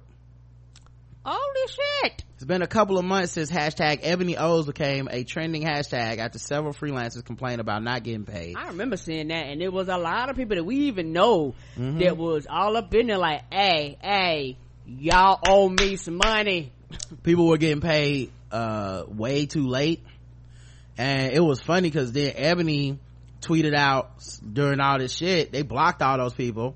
Then they had tweeted out at some point this cryptic tweet about like, we talking about tens of dollars, not thousands of dollars or something like that. So it's like, well, now you just let everybody know you don't pay people much at all. So you're gonna lose some writers. Well, I'm not saying you're gonna lose. I mean, you're already losing these writers. I'm saying you let us know that you don't really pay your workers, and then on top of that, you don't pay them a lot. Like, you underpay them when you do pay them, and you don't pay them anyway in the first place. Yeah, Ebony, which is owned by Clearview Group, did not meet its own deadline to pay as much as $200,000 that's owed to about 50 freelancers. CVG said that it would pay the writers by the end of June, but now it's July 12th. This is completely unacceptable. The NWU President Larry Goldbetter said about the missed deadline in the press release. We took them at their word in good faith, despite some freelancers going more than a year without payment. Now we move to the next step. Creatives don't work for free, and there are very real consequences when you don't get paid. While Ebony media executives from CVG were throwing lavish Super Bowl parties and Hollywood events, unpaid freelancers were struggling to pay the rent. One writer, Kimberly Hayes Taylor, who was a caregiver for an ill patient, spoke about how missing payments had affected her family. Ill parent, I'm sorry. This whole situation is already heartbreaking enough. The stress of not getting paid and having no idea when that will happen makes it even worse. Ebony Magazine has created a great hardship for us, and I resent it after the excellent job I've done for them. Yeah, apparently non-payment is a rampant issue across the board. Ebony's not the only offender. It's epic for most freelancers, right? Because they think that you're supposed to do your service for free, because I think a lot of times they're like, well, you just ought to be glad that we even looked at you because of our name. Bitch, that don't make me no money. And because Aisha is so petty and she wrote this article, she said they definitely aren't hearing from writers from The Root, because she's petty and she worked for The Root. I love a petty ass though. 0 to 100. 100 for them. Yeah, sorry Ebony, but that's 100, dog. Pay your people, dog. Pay your people. Come on, man, you gotta pay your people, man. Come on, white people already don't fuck with us, but we can't let them beat us in that. Just because it's a black business don't mean we can lower the standards of professionalism for that kind of shit, man. You gotta pay your people, man. And if after a while you get the reputation of not paying, you're not gonna have no writers. And because motherfuckers ain't, this work ain't free, right? You gonna fuck around and have them Ebonic writers and people that don't know how to use comments and semicolons and misspell words and shit. That's what happens when you don't get people that know how to write. A Maryland doctor writes a prescription for surviving police encounters. A Maryland emergency room doctor wants to save lives, but his prescription doesn't involve new medications or safety equipment. He's targeting young men and hopes more of them will come home safely after encounters with the police. Dr. Jeffrey Mount Varner of Bowie said that humility and respect are the keys to surviving interactions with the police and avoiding a trip to ER.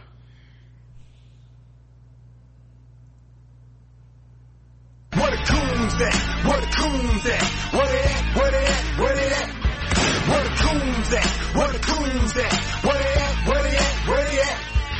Mount Varner said his son and the realization that his 11-year-old boy was old enough to be killed by police motivated him to write a book detailing steps the public, especially young black men, can take to safely negotiate traffic stops and other routine encounters. His self-published book, Home Alive, 11 must rules for surviving encounters with the police, is not intended to be a cure-all or policy prescription to reduce the number of people killed at the hands of the police each year. He said he calls it a way to bridge the gap. Mount Varner has worked at several area hospitals in DC and Baltimore. He also served as an interim EMS medical director for 3 years in DC mayoral administrations, for 3 DC mayoral administrations, and at the emergency medical doctor what's wrong with me there? As the emergency medical doctor, Mount Varner has treated patients who were shot by police, but he also treated wounded officers, de-escalated tense situations will save lives, both the officers and the members of the public. He said his top tip: be humble. It seems simple, but at the end of the day, an officer wants to feel respected. Mount Varner said it doesn't matter who you are, the officer on the scene, he controls that scene. He or she expects you to treat them with respect and deference. He also recommends not making any sudden moves. Instead, ask permission before taking any actions, like reaching for your insurance information or grabbing a wallet. Mount Vernon, who is black and grew up in Prince George's County, also offered what may seem like an anachronistic advice in modern America: don't look the officer in the eye.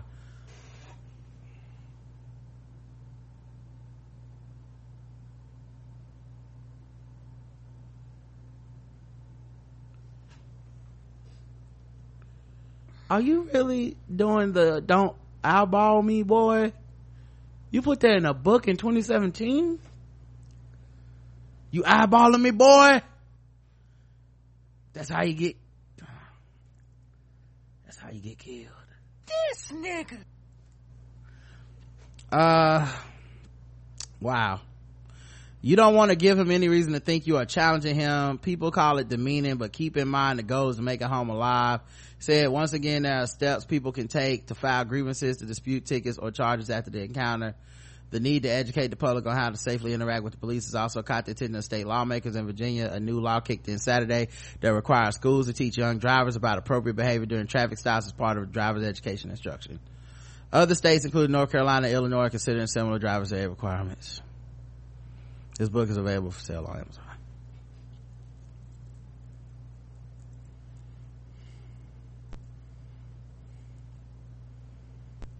0 to 100, Karen.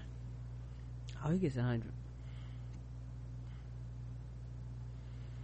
What does he think we are doing in the cars? Has he seen any of the videos? Does he even watch those things? You think they pull over Philando Castile and he looked at the cops? He was like, "Take me outside. How about that?" That's not what happened.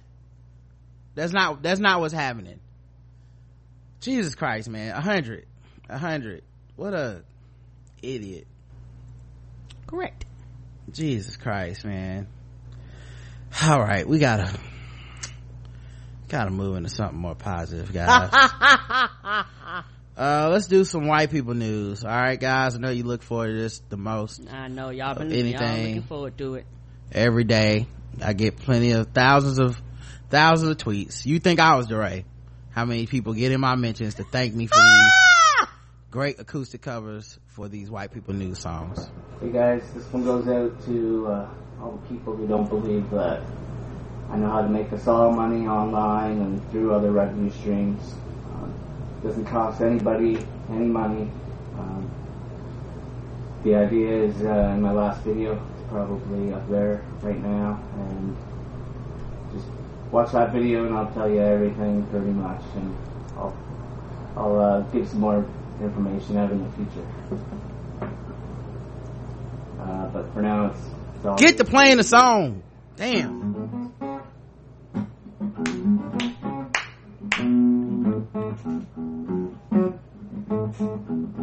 It was all a dream. Used to read Word Up magazine. The song covering every day up in the limousine. Hanging pictures on my wall. Every Saturday around the Cactus, the Magic Wall Mall.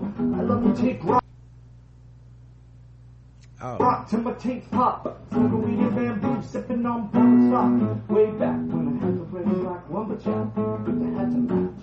Remember rapping, dude? The hard, you never thought that hip-hop would take it this far. Now I'm in the limelight cause I rhyme tight. Blow up like the world trade. Opposite of a killer. Sardines for dinner. Yeah, ski. Like the sun I would. Same hood, it's all good. And if you don't know, now you know, nigga. Brother, that ain't what it say. Who you are. Don't let them hold you down. Reach for the stars. You ought to go, but not that many. You're the only one giving good and plenty. Lord Robin Leach. All day. It's the Brooklyn way. And Alizé got me tipsy. Cause they miss me. This rapping stuff. The cats and stuff. Like butter do toast. East Coast. Sold out to hear Biggie Small speak. Yeah. Punches. Out of high school. Misunderstood. And it's still all good. And if you don't know, now you know, brother. Good and wrong, who you are, brother. Don't let them hold you down. Reach for the stars. You had to go, but not that many. You're the only one. When I was there, broke, man, couldn't. Sofa.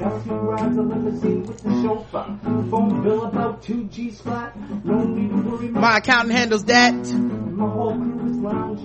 No more public housing. What you know about that, Brett?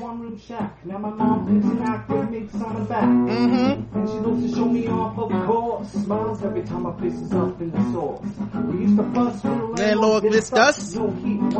Christmas missed us. Worst days. Now we sip champagne with Thursday. Hey, life I live, cause I went from negative to positive, and it's all good. And if you don't know, now you know, my brother. You know very well who you are. Don't let them hold you down. Sing it, audience. Reach on the stars. He had to go, but not that many. You're the only one. Everybody on the right side. What's wrong with you? Damn, we only got 2,000 views. Damn, we got 3 thumbs down too. Well, we appreciate you lightening the mood, buddy. It's better than all the other shit we was going to talk about. What? All right. Let's get to this white people news, my brothers. If you don't know, now you know, brother. He's like, look, what y'all not gonna do is come in here and light my mentions up at all. Y'all been gonna be mad. Now you ain't gonna be mad at me for saying nigga.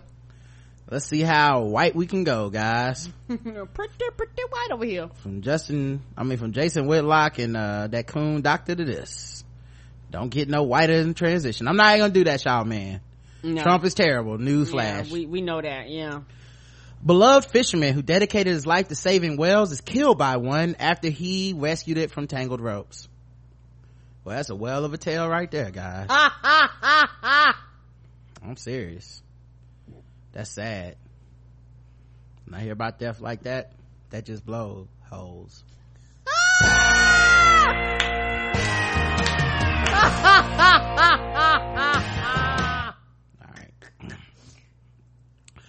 Lobster fisherman who devoted his life to saving whales has been killed by one as he rescued it from tangled ropes. Joe Howlett, 59, was killed Monday in the waters of his New Brunswick, Canada home off Campobello Island as he used his expertise to assist authorities in the rescue of a North Atlantic right whale. Howlett had successfully rescued over 24 whales caught in the lines over the past 15 years. He's a very knowledgeable fisherman who better to do disentanglements than a fisherman who knows the knots and the ropes and the gear. Jerry Conway of the Canadian Whale Institute told the Canadian Press. Apparently no one told the whale. He's going to be sorely missed by the community. He was an integral part of a very unique group of fishermen here on the island who were involved in doing detanglements. Hallett was on the Department of Fisheries and Oceans fast response vessel at the time of his death. The whale rescue operation was assisted by the Canadian Coast Guard, DFO said. The fisherman played a critical role in the rescue of another whale as recently as July 5th. He was a hero. He knew he was putting his life on the line with a 70-ton whale that is upset trying to deal with a wild animal. Whale rescue attempts typically involve the use of poles with cutting implements to free the whale from the tangled lines. The rescuers did not get in the water during the operations. It's unclear what exactly led to Hallett's death, but the massive whale apparently made a sudden movement during the rescue. Yeah, Karen. He didn't know he was dealing with a killer whale.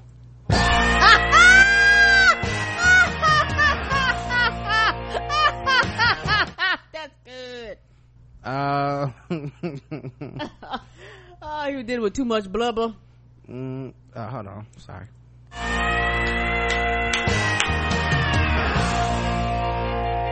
That's what his wife and kids gonna be doing, blubbering at the funeral. They got the whale totally detangled, and then some kind of freak thing happened and the whale made a big flip.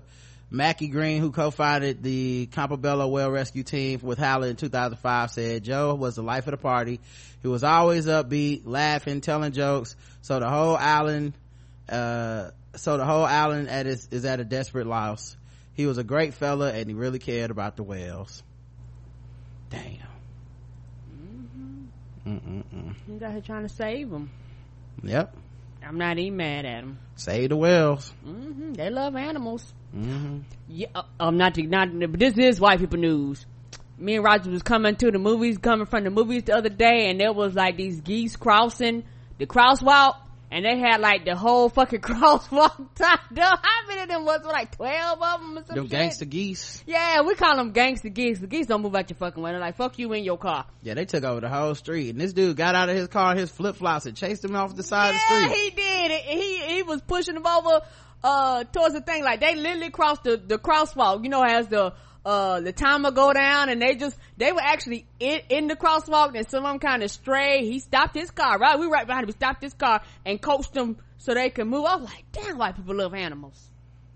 Yeah, it was wild though, cause like them geese was like, y'all ain't the thing that was wild to me is that they knew the timing of the crosswalk. They did, y'all. They didn't even start crossing till the start counting down, and they almost made it across the street in perfect unison and right at the zero, but dude stopped his car and chased him off. I'm like, man, these people care about these damn ducks. Right, and apparently they must be used to the timing, cause like a whole crew, and like they was crossing. They actually stopped, and what was funny is there's one of the ones where it's a long crosswalk, so they actually stopped and stood in the middle, and then they kept going. Yeah, that was hilarious.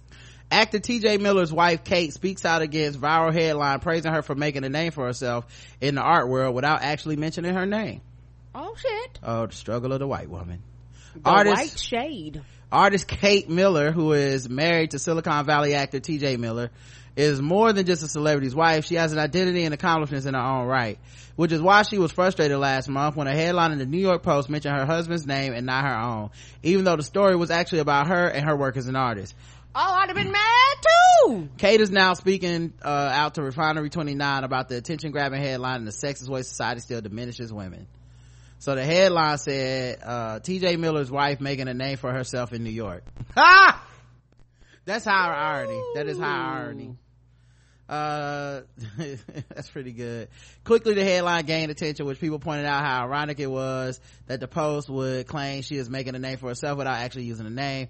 I never seen a one sentence headline contradict itself, wrote comedian Ari Fishbein in a tweet that has been liked 250,000 times. Jesus, I gotta hop on white Twitter more often. I know. We need to go over there with the cheese folks. While the sad irony of the headline, which since the negative public reaction has been written, might be somewhat humorous to Kate and many others, it was also a reminder of the way women are still seen as belonging to their husbands throughout much of society. I was both overwhelmed by and grateful for the outpouring of support and response to something that had become so normalized for me, the idea that many women are seen as nothing more than their husband's wife. It made me think about the representation of married women in the press and how many people share my experience of being defined only in a relationship to their significant other. As Kay pointed out, she is hardly the first person to receive so-and-so's wife treatment. In fact, she remembers the 2016 headline about the Olympic trap shooter Corey Cogdell in the Chicago Tribune, which was widely criticized afterward, reading, wife of Chicago Bears lineman wins an Olympic bronze medal. Her medal still seemingly not making her deserving of a standalone recognition independent of her husband. Yeah, that's true. That's definitely an issue. And I see why she got mad. Yeah, that's a fucked up title.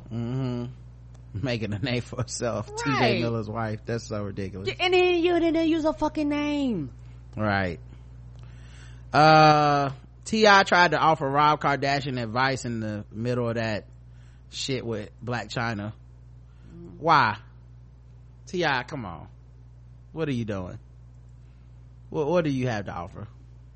Aren't you like the poster boy for not treating your woman good? Like, didn't that just happen this year? That we all found out you don't treat your woman good, and you already like, let me give you some advice. Come on, man. She had to be. Was going, what I need from you is understanding. Honey, she up there singing to you, right? But yeah, and the other thing is, since Rob Kardashian was having a meltdown, he shared it with everybody. So it's not even like it's a moment that just happened between y'all two. He putting it on his Instagram and telling everybody your business. T.I. said, why bring your business to IG though? Look, you got work, bro, but at least keep it to yourself. You letting the world know you a duck. And then I think Rob Kardashian put some shit about how he said, since T.I. want to chime in on business that don't concern him, let's talk about the threesome you had with Chyna and your baby mama, and saying that he had to pay for it and shit. I don't know, man. It's all ridiculous. Jay Shu reunited. You know who Jay Shu is? Of course you wouldn't, Karen. You know I don't. Have you ever heard of Jennifer Lawrence? Yes. Have you ever heard of Amy Schumer? Yes. It's the combination of them. Oh, that's Jay Shu. I wouldn't have known that. Apparently they got a friendship that goes back years, and they hung out again recently and took a picture together. Y'all need, that's why you need black folks or somebody of the LGBT community to let y'all get some cool slang, because that I don't like that name. Jay Shu, you're not a fan of Jay Shu? On Sunday, the actresses linked up in New York City for their first photo together in over a year. The Snatch star documented the reunion in a new Instagram photo with the Oscar winner and fellow actor Woody Harrelson. 36-year-old donned a white tank top and jeans and pulled her blonde tresses back into a side ponytail. The passenger star rocked a black sleeveless dress and let her wavy locks down to frame her makeup-free face. Oh, she had a makeup-free face. Good for her. Good for everybody. Her Hunger Games co-star sported a blue pattern button down and a baseball hat while he posed with his arms around the A-listers on the New York City roof. Amy simply captioned the shot "Sisters," while Woody got a little more expressive when he posted the same picture of the trio. "Gals I love, Amy Schumer, Jen Lawrence," he said. Not even a full Jennifer, just Jen Lawrence. They that cool, they tight. Later that night, Amy and Woody went to Comedy Cellar in Manhattan, where the 55-year-old performed for the crowd. The actor got a laugh out of the blonde in the photo he posted on Instagram of her out last night. Comedy Cellar with hashtag Amy Schumer, he wrote. The 36-year-old also shared a snap with the funny night, calling it magic in the caption. This is very white. Fans were first surprised to learn Jennifer and Amy had become friends when the New York native posted a picture riding a jet ski with the acclaimed actress in July 2015. The shot showed the blonde skimming across the water on a yellow vehicle while wearing matching black life vest. J-Law #maniac the train wreck star captioned the photo. And there's Girl Squad, and they were with the comedian and friends on a boat taking pictures in their bikinis, forming a human pyramid. So it's good for them, I guess. Photos from the ocean outing seem to show that the Kentucky native had been inducted into the Funny Woman's group of gal pals. In one shot, the Joy Star rocked a brightly colored patterned bikini, which perched at the top of a giant human pyramid made up of Amy and her friends. In another, the A-listers can be seen lounging in the water on floats. In January 2016, the famous friends presented together at the Golden Globes and were nominated against each other for the honor of Best Actors in a Motion Picture or Comedy. Musical or comedy. Even though Jennifer bested the BFF and claimed the award, the two still took a sweet selfie from the ceremony. Before Sunday, that was the last photo of the women that posted together. Well, that's enough to bring a lot of friends apart, but I'm glad that these ladies were able to overcome that. Me too. In addition to being good friends, the 25-year-old and last Comic Standing alum are also creative collaborators. In 2015, Jennifer revealed that she and the comedian were co-writing a movie script, which they also co-star as sisters. We're almost done writing. It just flowed out of us. We've got about 100 pages right now. And in April, Amy confirmed to Hello Giggles that the Passion Project is still happening, and Karen can't wait to miss it. I hope we do it in the next year and a half, and in the kind of movie we can film at any time if we make it. It's gonna be like the light at the end of the tunnel, she said. So, Karen, you don't see that? All right, told y'all. She can't wait to miss it. It's gonna sell on past me. I'll be all right. Last time I checked, you can't donate extensions. Oh shit, what's happening here? A YouTube star is caught in a furious online firestorm after being accused of lying about giving her hair to a charity. A social media star has come under fire after being accused of lying about donating her hair to charity. Vlogger Lily Pons, 21, shared a picture of herself with her chopped locks last week. In the now removed post, the Venezuela native, who now lives in Los Angeles, told her 18.2 million followers donated my hair. First time I ever cut my hair. What do you think? They think you lying, boo. That's what they think. The photo shows her next to a friend who is holding a ponytail, which at first glance looks like Pons cut off hair, but an eagle-eyed Twitter user later chimed in to say the chopped hair actually looks like extensions, which typically cannot be donated. Care to explain how you chopped off your hair and donated it at Lily Pons? Last time I checked, you can't donate extensions. And she zoomed in on it. Yeah, because there's a certain way fake hair looks, particularly if it's not human hair. Care to explain? Pons hadn't specified which charity she intended to donate her hair to, but Locks of Love, one of the main organizations for hair donations, states on its website that extension, synthetic hair, and wigs cannot be accepted. Emily's tweet, in which she demanded explanations, rapidly attracted attention and has now been retweeted more than 75,000 times. The message has also received almost 250,000 likes. In a follow-up message, Emily said Pons had blocked her and shared a screenshot of the app telling her so. Damn, she blocked her. Instead of owning up to what she did, she decided to block me for questioning her integrity. Bye bye, boo boo. Emily ain't playing. Pons eventually responded to social media firestorm on Saturday. She didn't clarify whether the hair in the photo was actually made of extensions, but offered an explanation of why the donation didn't happen. 1, to help clear any assumptions, I cut my hair with the intention of donating, the vlogger wrote. 2, sadly, after trying, I learned charities who donate wigs don't accept color treated hair. 3, so I'm finding other ways to help the affected by hair loss of cancer. This is still a priority for me. Color hair is unacceptable for donations, as stated in Locks of Love's website, but bleached hair isn't, because products used during the bleaching process cause a chemical reaction when the charity tries to turn it into a hairpiece. So you can actually keep color hairs. So in fact, one of the only organizations to accept hair extensions in the UK based charity, Little Princess Trust, which works with hair extensions brand Great Lengths, accepted donations of 100% human hair from the company to create wigs for young adults and kids being treated for cancer. However, Lily insists the bundle of extensions featured in the image taken for social media was just being used as a prop. She said the photo of a chopped ponytail, claiming it was a picture of her actual hair, which she originally intended to donate to charity, but she's like, it's just a prop, it wasn't ever my hair. While she declined the website request for comment, a person close to her who declined to be identified said the locks of hair you see in the Instagram photo were a reference to how many inches she cut since her real hair was being gathered and prepped to be donated. It was never intended to pass off extensions as real hair. You believe this white woman, Karen? Karen don't believe it, y'all. And I don't believe a lying ass either. Got called out. You know what? Let's do some guess the race, guys. It's time to play the game.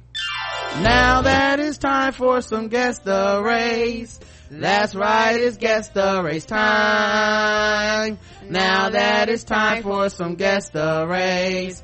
That's right, it's guess the race time. My brother, that's right, it's time for guess the race. The number one gay show going across all of podcast land. We read and play news articles from all over the globe. And we ask our contestants today, Karen in the chat room, to guess the race. And you guys are all racist. And this SISM is brought to you by Loot Crate. Loot Crate is the number one destination for nerds to get their nerd gear on. Every month they send you a crate. You got to sign up by the 19th at 9 p.m. Pacific time to get that month's crate. And it's July and they are coming with the heat. They're gonna bring Teenage Mutant Ninja Turtles, Bob's Burgers, Futurama, and Rick and Morty. Rick and Morty comes back. Futurama is one of my favorite shows. Bob's Burgers is one of my favorite shows, which is coming exclusively to Hulu next. You gotta get with it. And Rick and Morty is all on Hulu, by the way, guys. I've been watching it nonstop. Getting prepared for July 31st, I believe, when it comes back, or maybe it's July 30th, whatever. When it comes back, it's on. Y'all know I'm gonna be watching it. So yeah, man, make sure you guys get Loot Crate. Go to lootcrate.com/tbgwt, enter code tbgwt, and you get $3 off of any new subscription. What was your favorite thing that you got from Loot Crate lately, Karen? Oh, it's so much stuff, but I like I'm a big fan of Steven Universe, and I know you wore your draws, but I got a pair of the Steven Universe draws too. Steven Universe draws, y'all. That's one of my favorite things. I did enjoy mine. And that nice material, they're well made, like it's not that flimsy shit. I think mine has got to be still that Spider-Man figurine we got. That's dope. Like, it hangs upside down. If you see it, it's movable. It's got a little web he's shooting out at you. It's great to take pictures of, man. I love that stuff. Put it right on my shelf. Oh, and something else I also like, Joker's girlfriend, Harley Quinn, they got a skirt that is like a black and red skirt, and they got some socks to match. I like those. I like to wear that in the house. So yeah, lootcrate.com/tbgwt, code tbgwt. Look like Harley Quinn in the house while you're doing stuff. Yes, for no reason. All right, let's get to these guess the races. A naked man rummages through cars, according to Evansville PD. The hell could be in the cars? I don't know. Well, maybe he was rummaging for some clothes. He was arrested. Police say he rummaged through cars at an auto repair shop, all while completely naked. Adrian Armstead is facing public nudity and public intoxication charges. Police were called to the repair shop late Tuesday night. Several people have reported seeing a naked man going through 3 different cars. Officers say when they got there, Armstead was inside one of the cars, still nude. Maybe he just got transported from the future, and this is Terminator 5. I know, right? Didn't tell nobody. After a search, officers found his clothes on the opposite side of the lot. Police say Armstead smelled alcohol and acted abusive towards officers. He was taken to jail and held on $100 bond. Karen, guessed the race of Adrian Armstead. Oh, white, and so it failed. It only took you to the other half of the parking lot, and you didn't get to actually go to time. Yeah, he didn't go back in the future. Somebody missed their numbers up. Still alive, white, says AP. Looks like that's all the guesses. I guess y'all aren't feeling too race happy. Chocolate, haha, this is a doo-doo baby. Black, this doo-doo baby. I remember that joke on Chappelle. That's a great reference too. Low bond, white. The correct answer is everybody went white except one person, and everybody was wrong. What?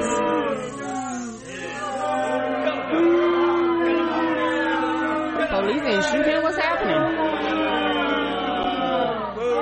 What's happening is y'all got it wrong. He was a white man, a black man. Okay. A black man, only one person got it. You get the golf clap.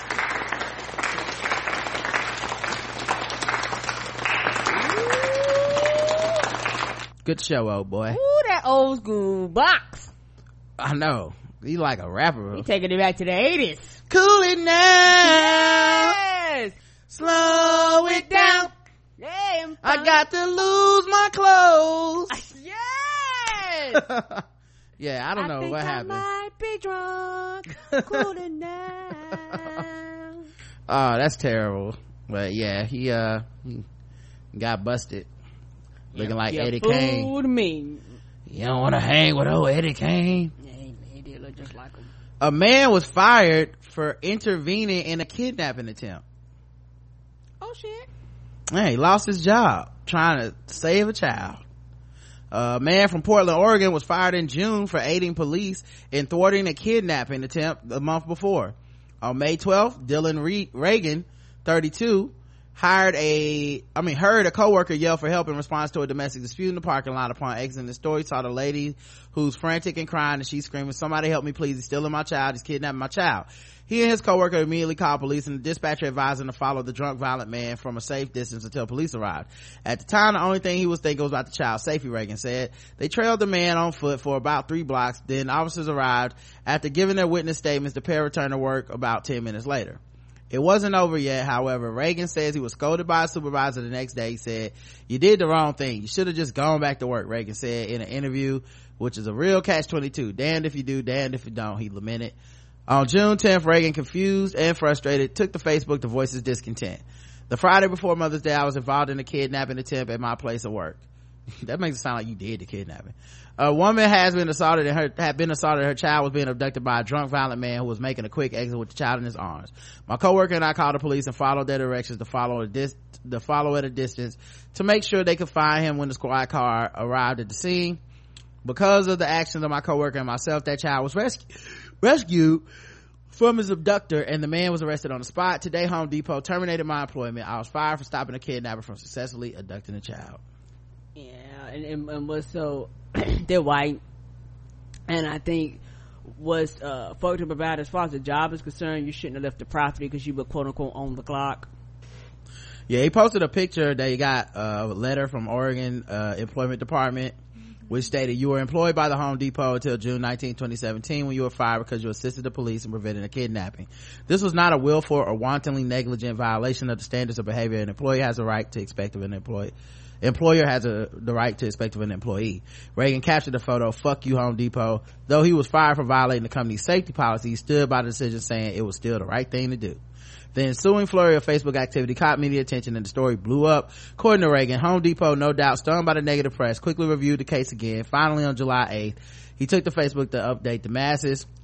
"Home Depot has offered to reinstate my position in the company along with appropriate back pay up to the date of termination as a show of good faith, and has assured me there will be no retaliation if I choose to take them up on the offer."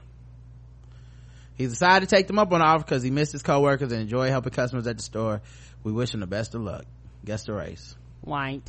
All right, let's check the chat room, see what you guys believe. When keeping it real goes wrong, Captain lose a job, white. Only a black man could get fired for being a hero. Oh. This sounds like how they treat a black person, but it's Oregon and his name is Reagan. I'm gonna go white.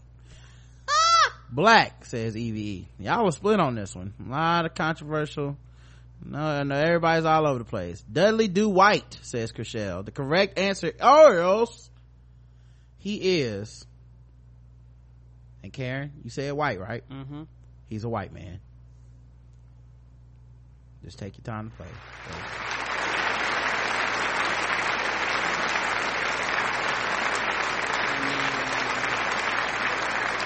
It's in Oregon. And his last name Reagan. Some people got it wrong though. They said black, Karen.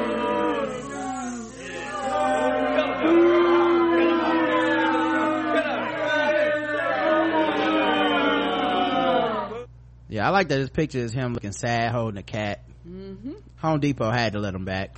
I mean, come on, look at that guy. Wouldn't hurt to fly.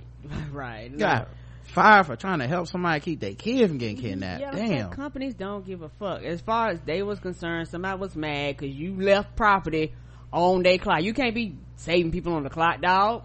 Mm-hmm.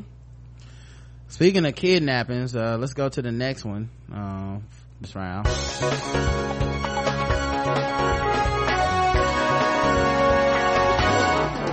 Double the points and the race. Double the points and the race. That's right, double the points, double the race for the bonus round against the race. So far, Karen is 1-1, but can she make it up in the bonus round? Let's see. All right, let's see if you can do it. A New York man, construction worker, staged his own kidnapping to scam his widowed mother out of ransom money. Oh shit. A New York man has been arrested and charged with 2 felonies after police in Long Island say he faked his own kidnapping in an attempt to shake down his mother for ransom money. According to Nassau County Police Department, 31-year-old Michael Sorbera of Huntington on Friday morning sent his mother text messages claiming he was in trouble. The victim, a 62-year-old woman from Elmont, got a call later that day from another man who instructed her to wire money to Western Union in her son's name. Police say the caller threatened to physically harm Sorbera if his mother failed to pay up the ransom. During the call, Sorbera got on the phone telling his mother he was abducted and begged her to hand over the money to his captors, according to police. Instead of complying, the 62-year-old widowed mother of 2 contacted the police, who quickly found her son at his apartment. Didn't even try. An investigation determined the 31-year-old construction worker was not a victim of kidnapping. He was promptly taken into custody. Sorbera has been charged with second-degree grand larceny and fourth-degree conspiracy. He is later arraigned on those charges, and his bail was set at $10,000 or $5,000 cash. The man who called Sorbera's mother pretending to be the kidnapper has not been arrested as of Monday morning. Sorbera's recent social media post suggests that he and his mother were very close, and in several rapturous updates that the man expressed his gratitude for her love and dedication as a parent. In one heartfelt Mother's Day post, Sorbera described his mother in glowing terms as a one-of-a-kind motivating force of positivity and love.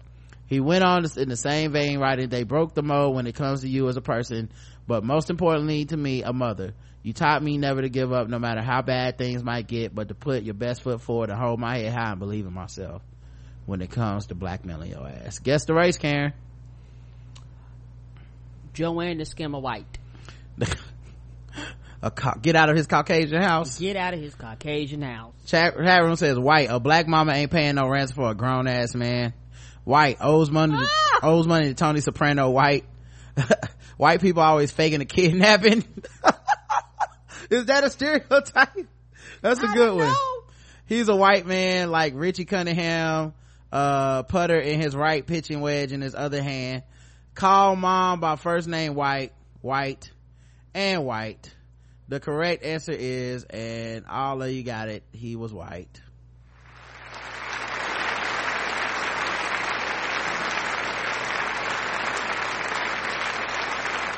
Oh, somebody said white. Black mom would have been like, boy, stop paying on my phone.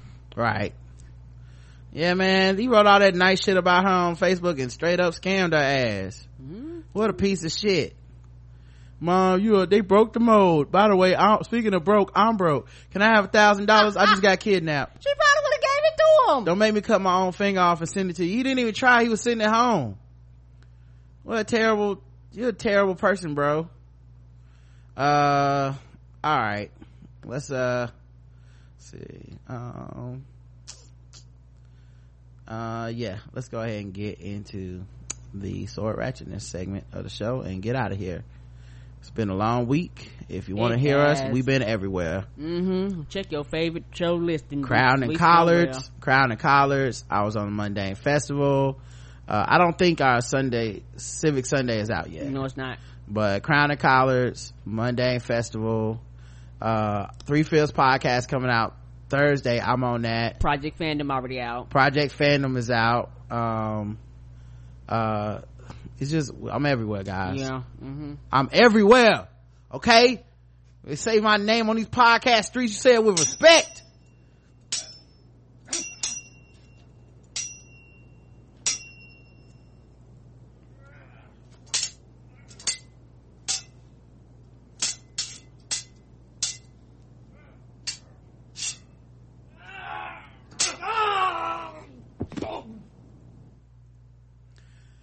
A man brandished a sword cane at Mount Dora Pool Hall, police say. Like Dora the Explorer? Apparently so. Guess he was exploring that sword cane. Stabber, no stabbing. Sword cane, man. That's when you really, you a mischievous motherfucker, dog. This is the bartender at Fat Cats. I just had a guy come in here with an invalid ID. I told him to leave. He wouldn't leave. He threatened to hit me with his cane, and Where is he at right now? They're fighting in my parking lot. Are they physically fighting? Yes, they're physically fighting. And you're at Fat Cats, correct? Ma'am. You're at Fat Cats? Okay. Is he black, white, or Hispanic? They are whitish, Hispanic. I couldn't even tell you. But they're threatening all my customers. They're threatening me. Okay, how many people? 2 gentlemen. One is wearing a Detroit Tigers hat. Another one is wearing some kind of weird hat. The one dude with the Detroit Tigers hat has on a Miami shirt. The other guy has khaki pants on with a black shirt. They're standing in my parking lot.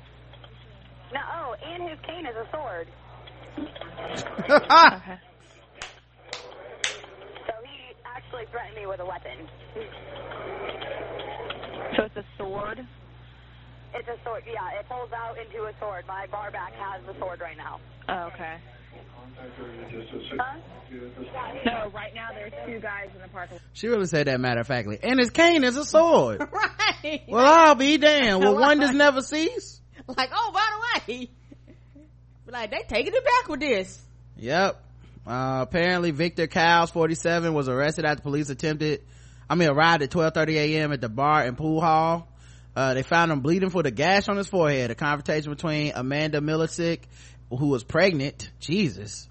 That's some hood shit for some white people. It's a white dude, y'all. Refused to serve him alcohol because he had no valid ID. Milicic told police she soon after found Cowles with a beer in his hand and took it away from him when he yelled at her, "Give me my fucking beer back." She told police that Cowles then walked to the bar entrance and raised up his cane. He said, "I will kill you." Milicic's boyfriend and another friend came up to Cowles, escorted him outside when an altercation broke out. Brandon Knight pulled his friend Shane Watson away from the confrontation. The sword was removed from his sleeve. Knight then received a cut on his right pinky and right ring finger. Cowles also headbutted Watson in the left temple and grazed his arm with the sword. According to the arrest report, Cowles said he was not sure what took place or how he got his injuries to his forehead. Cowles' brother Jorge was also there. He was said to have tried to calm Victor down to prevent any further altercation. However, there was no controlling Victor. He's currently out on $15,000 bond. Boy, I tell you, these people in these fucking swords, man, coming to the pool hall, ruining everything. This ain't Roadhouse, motherfucker. All right, man, we'll be back Saturday for our feedback show.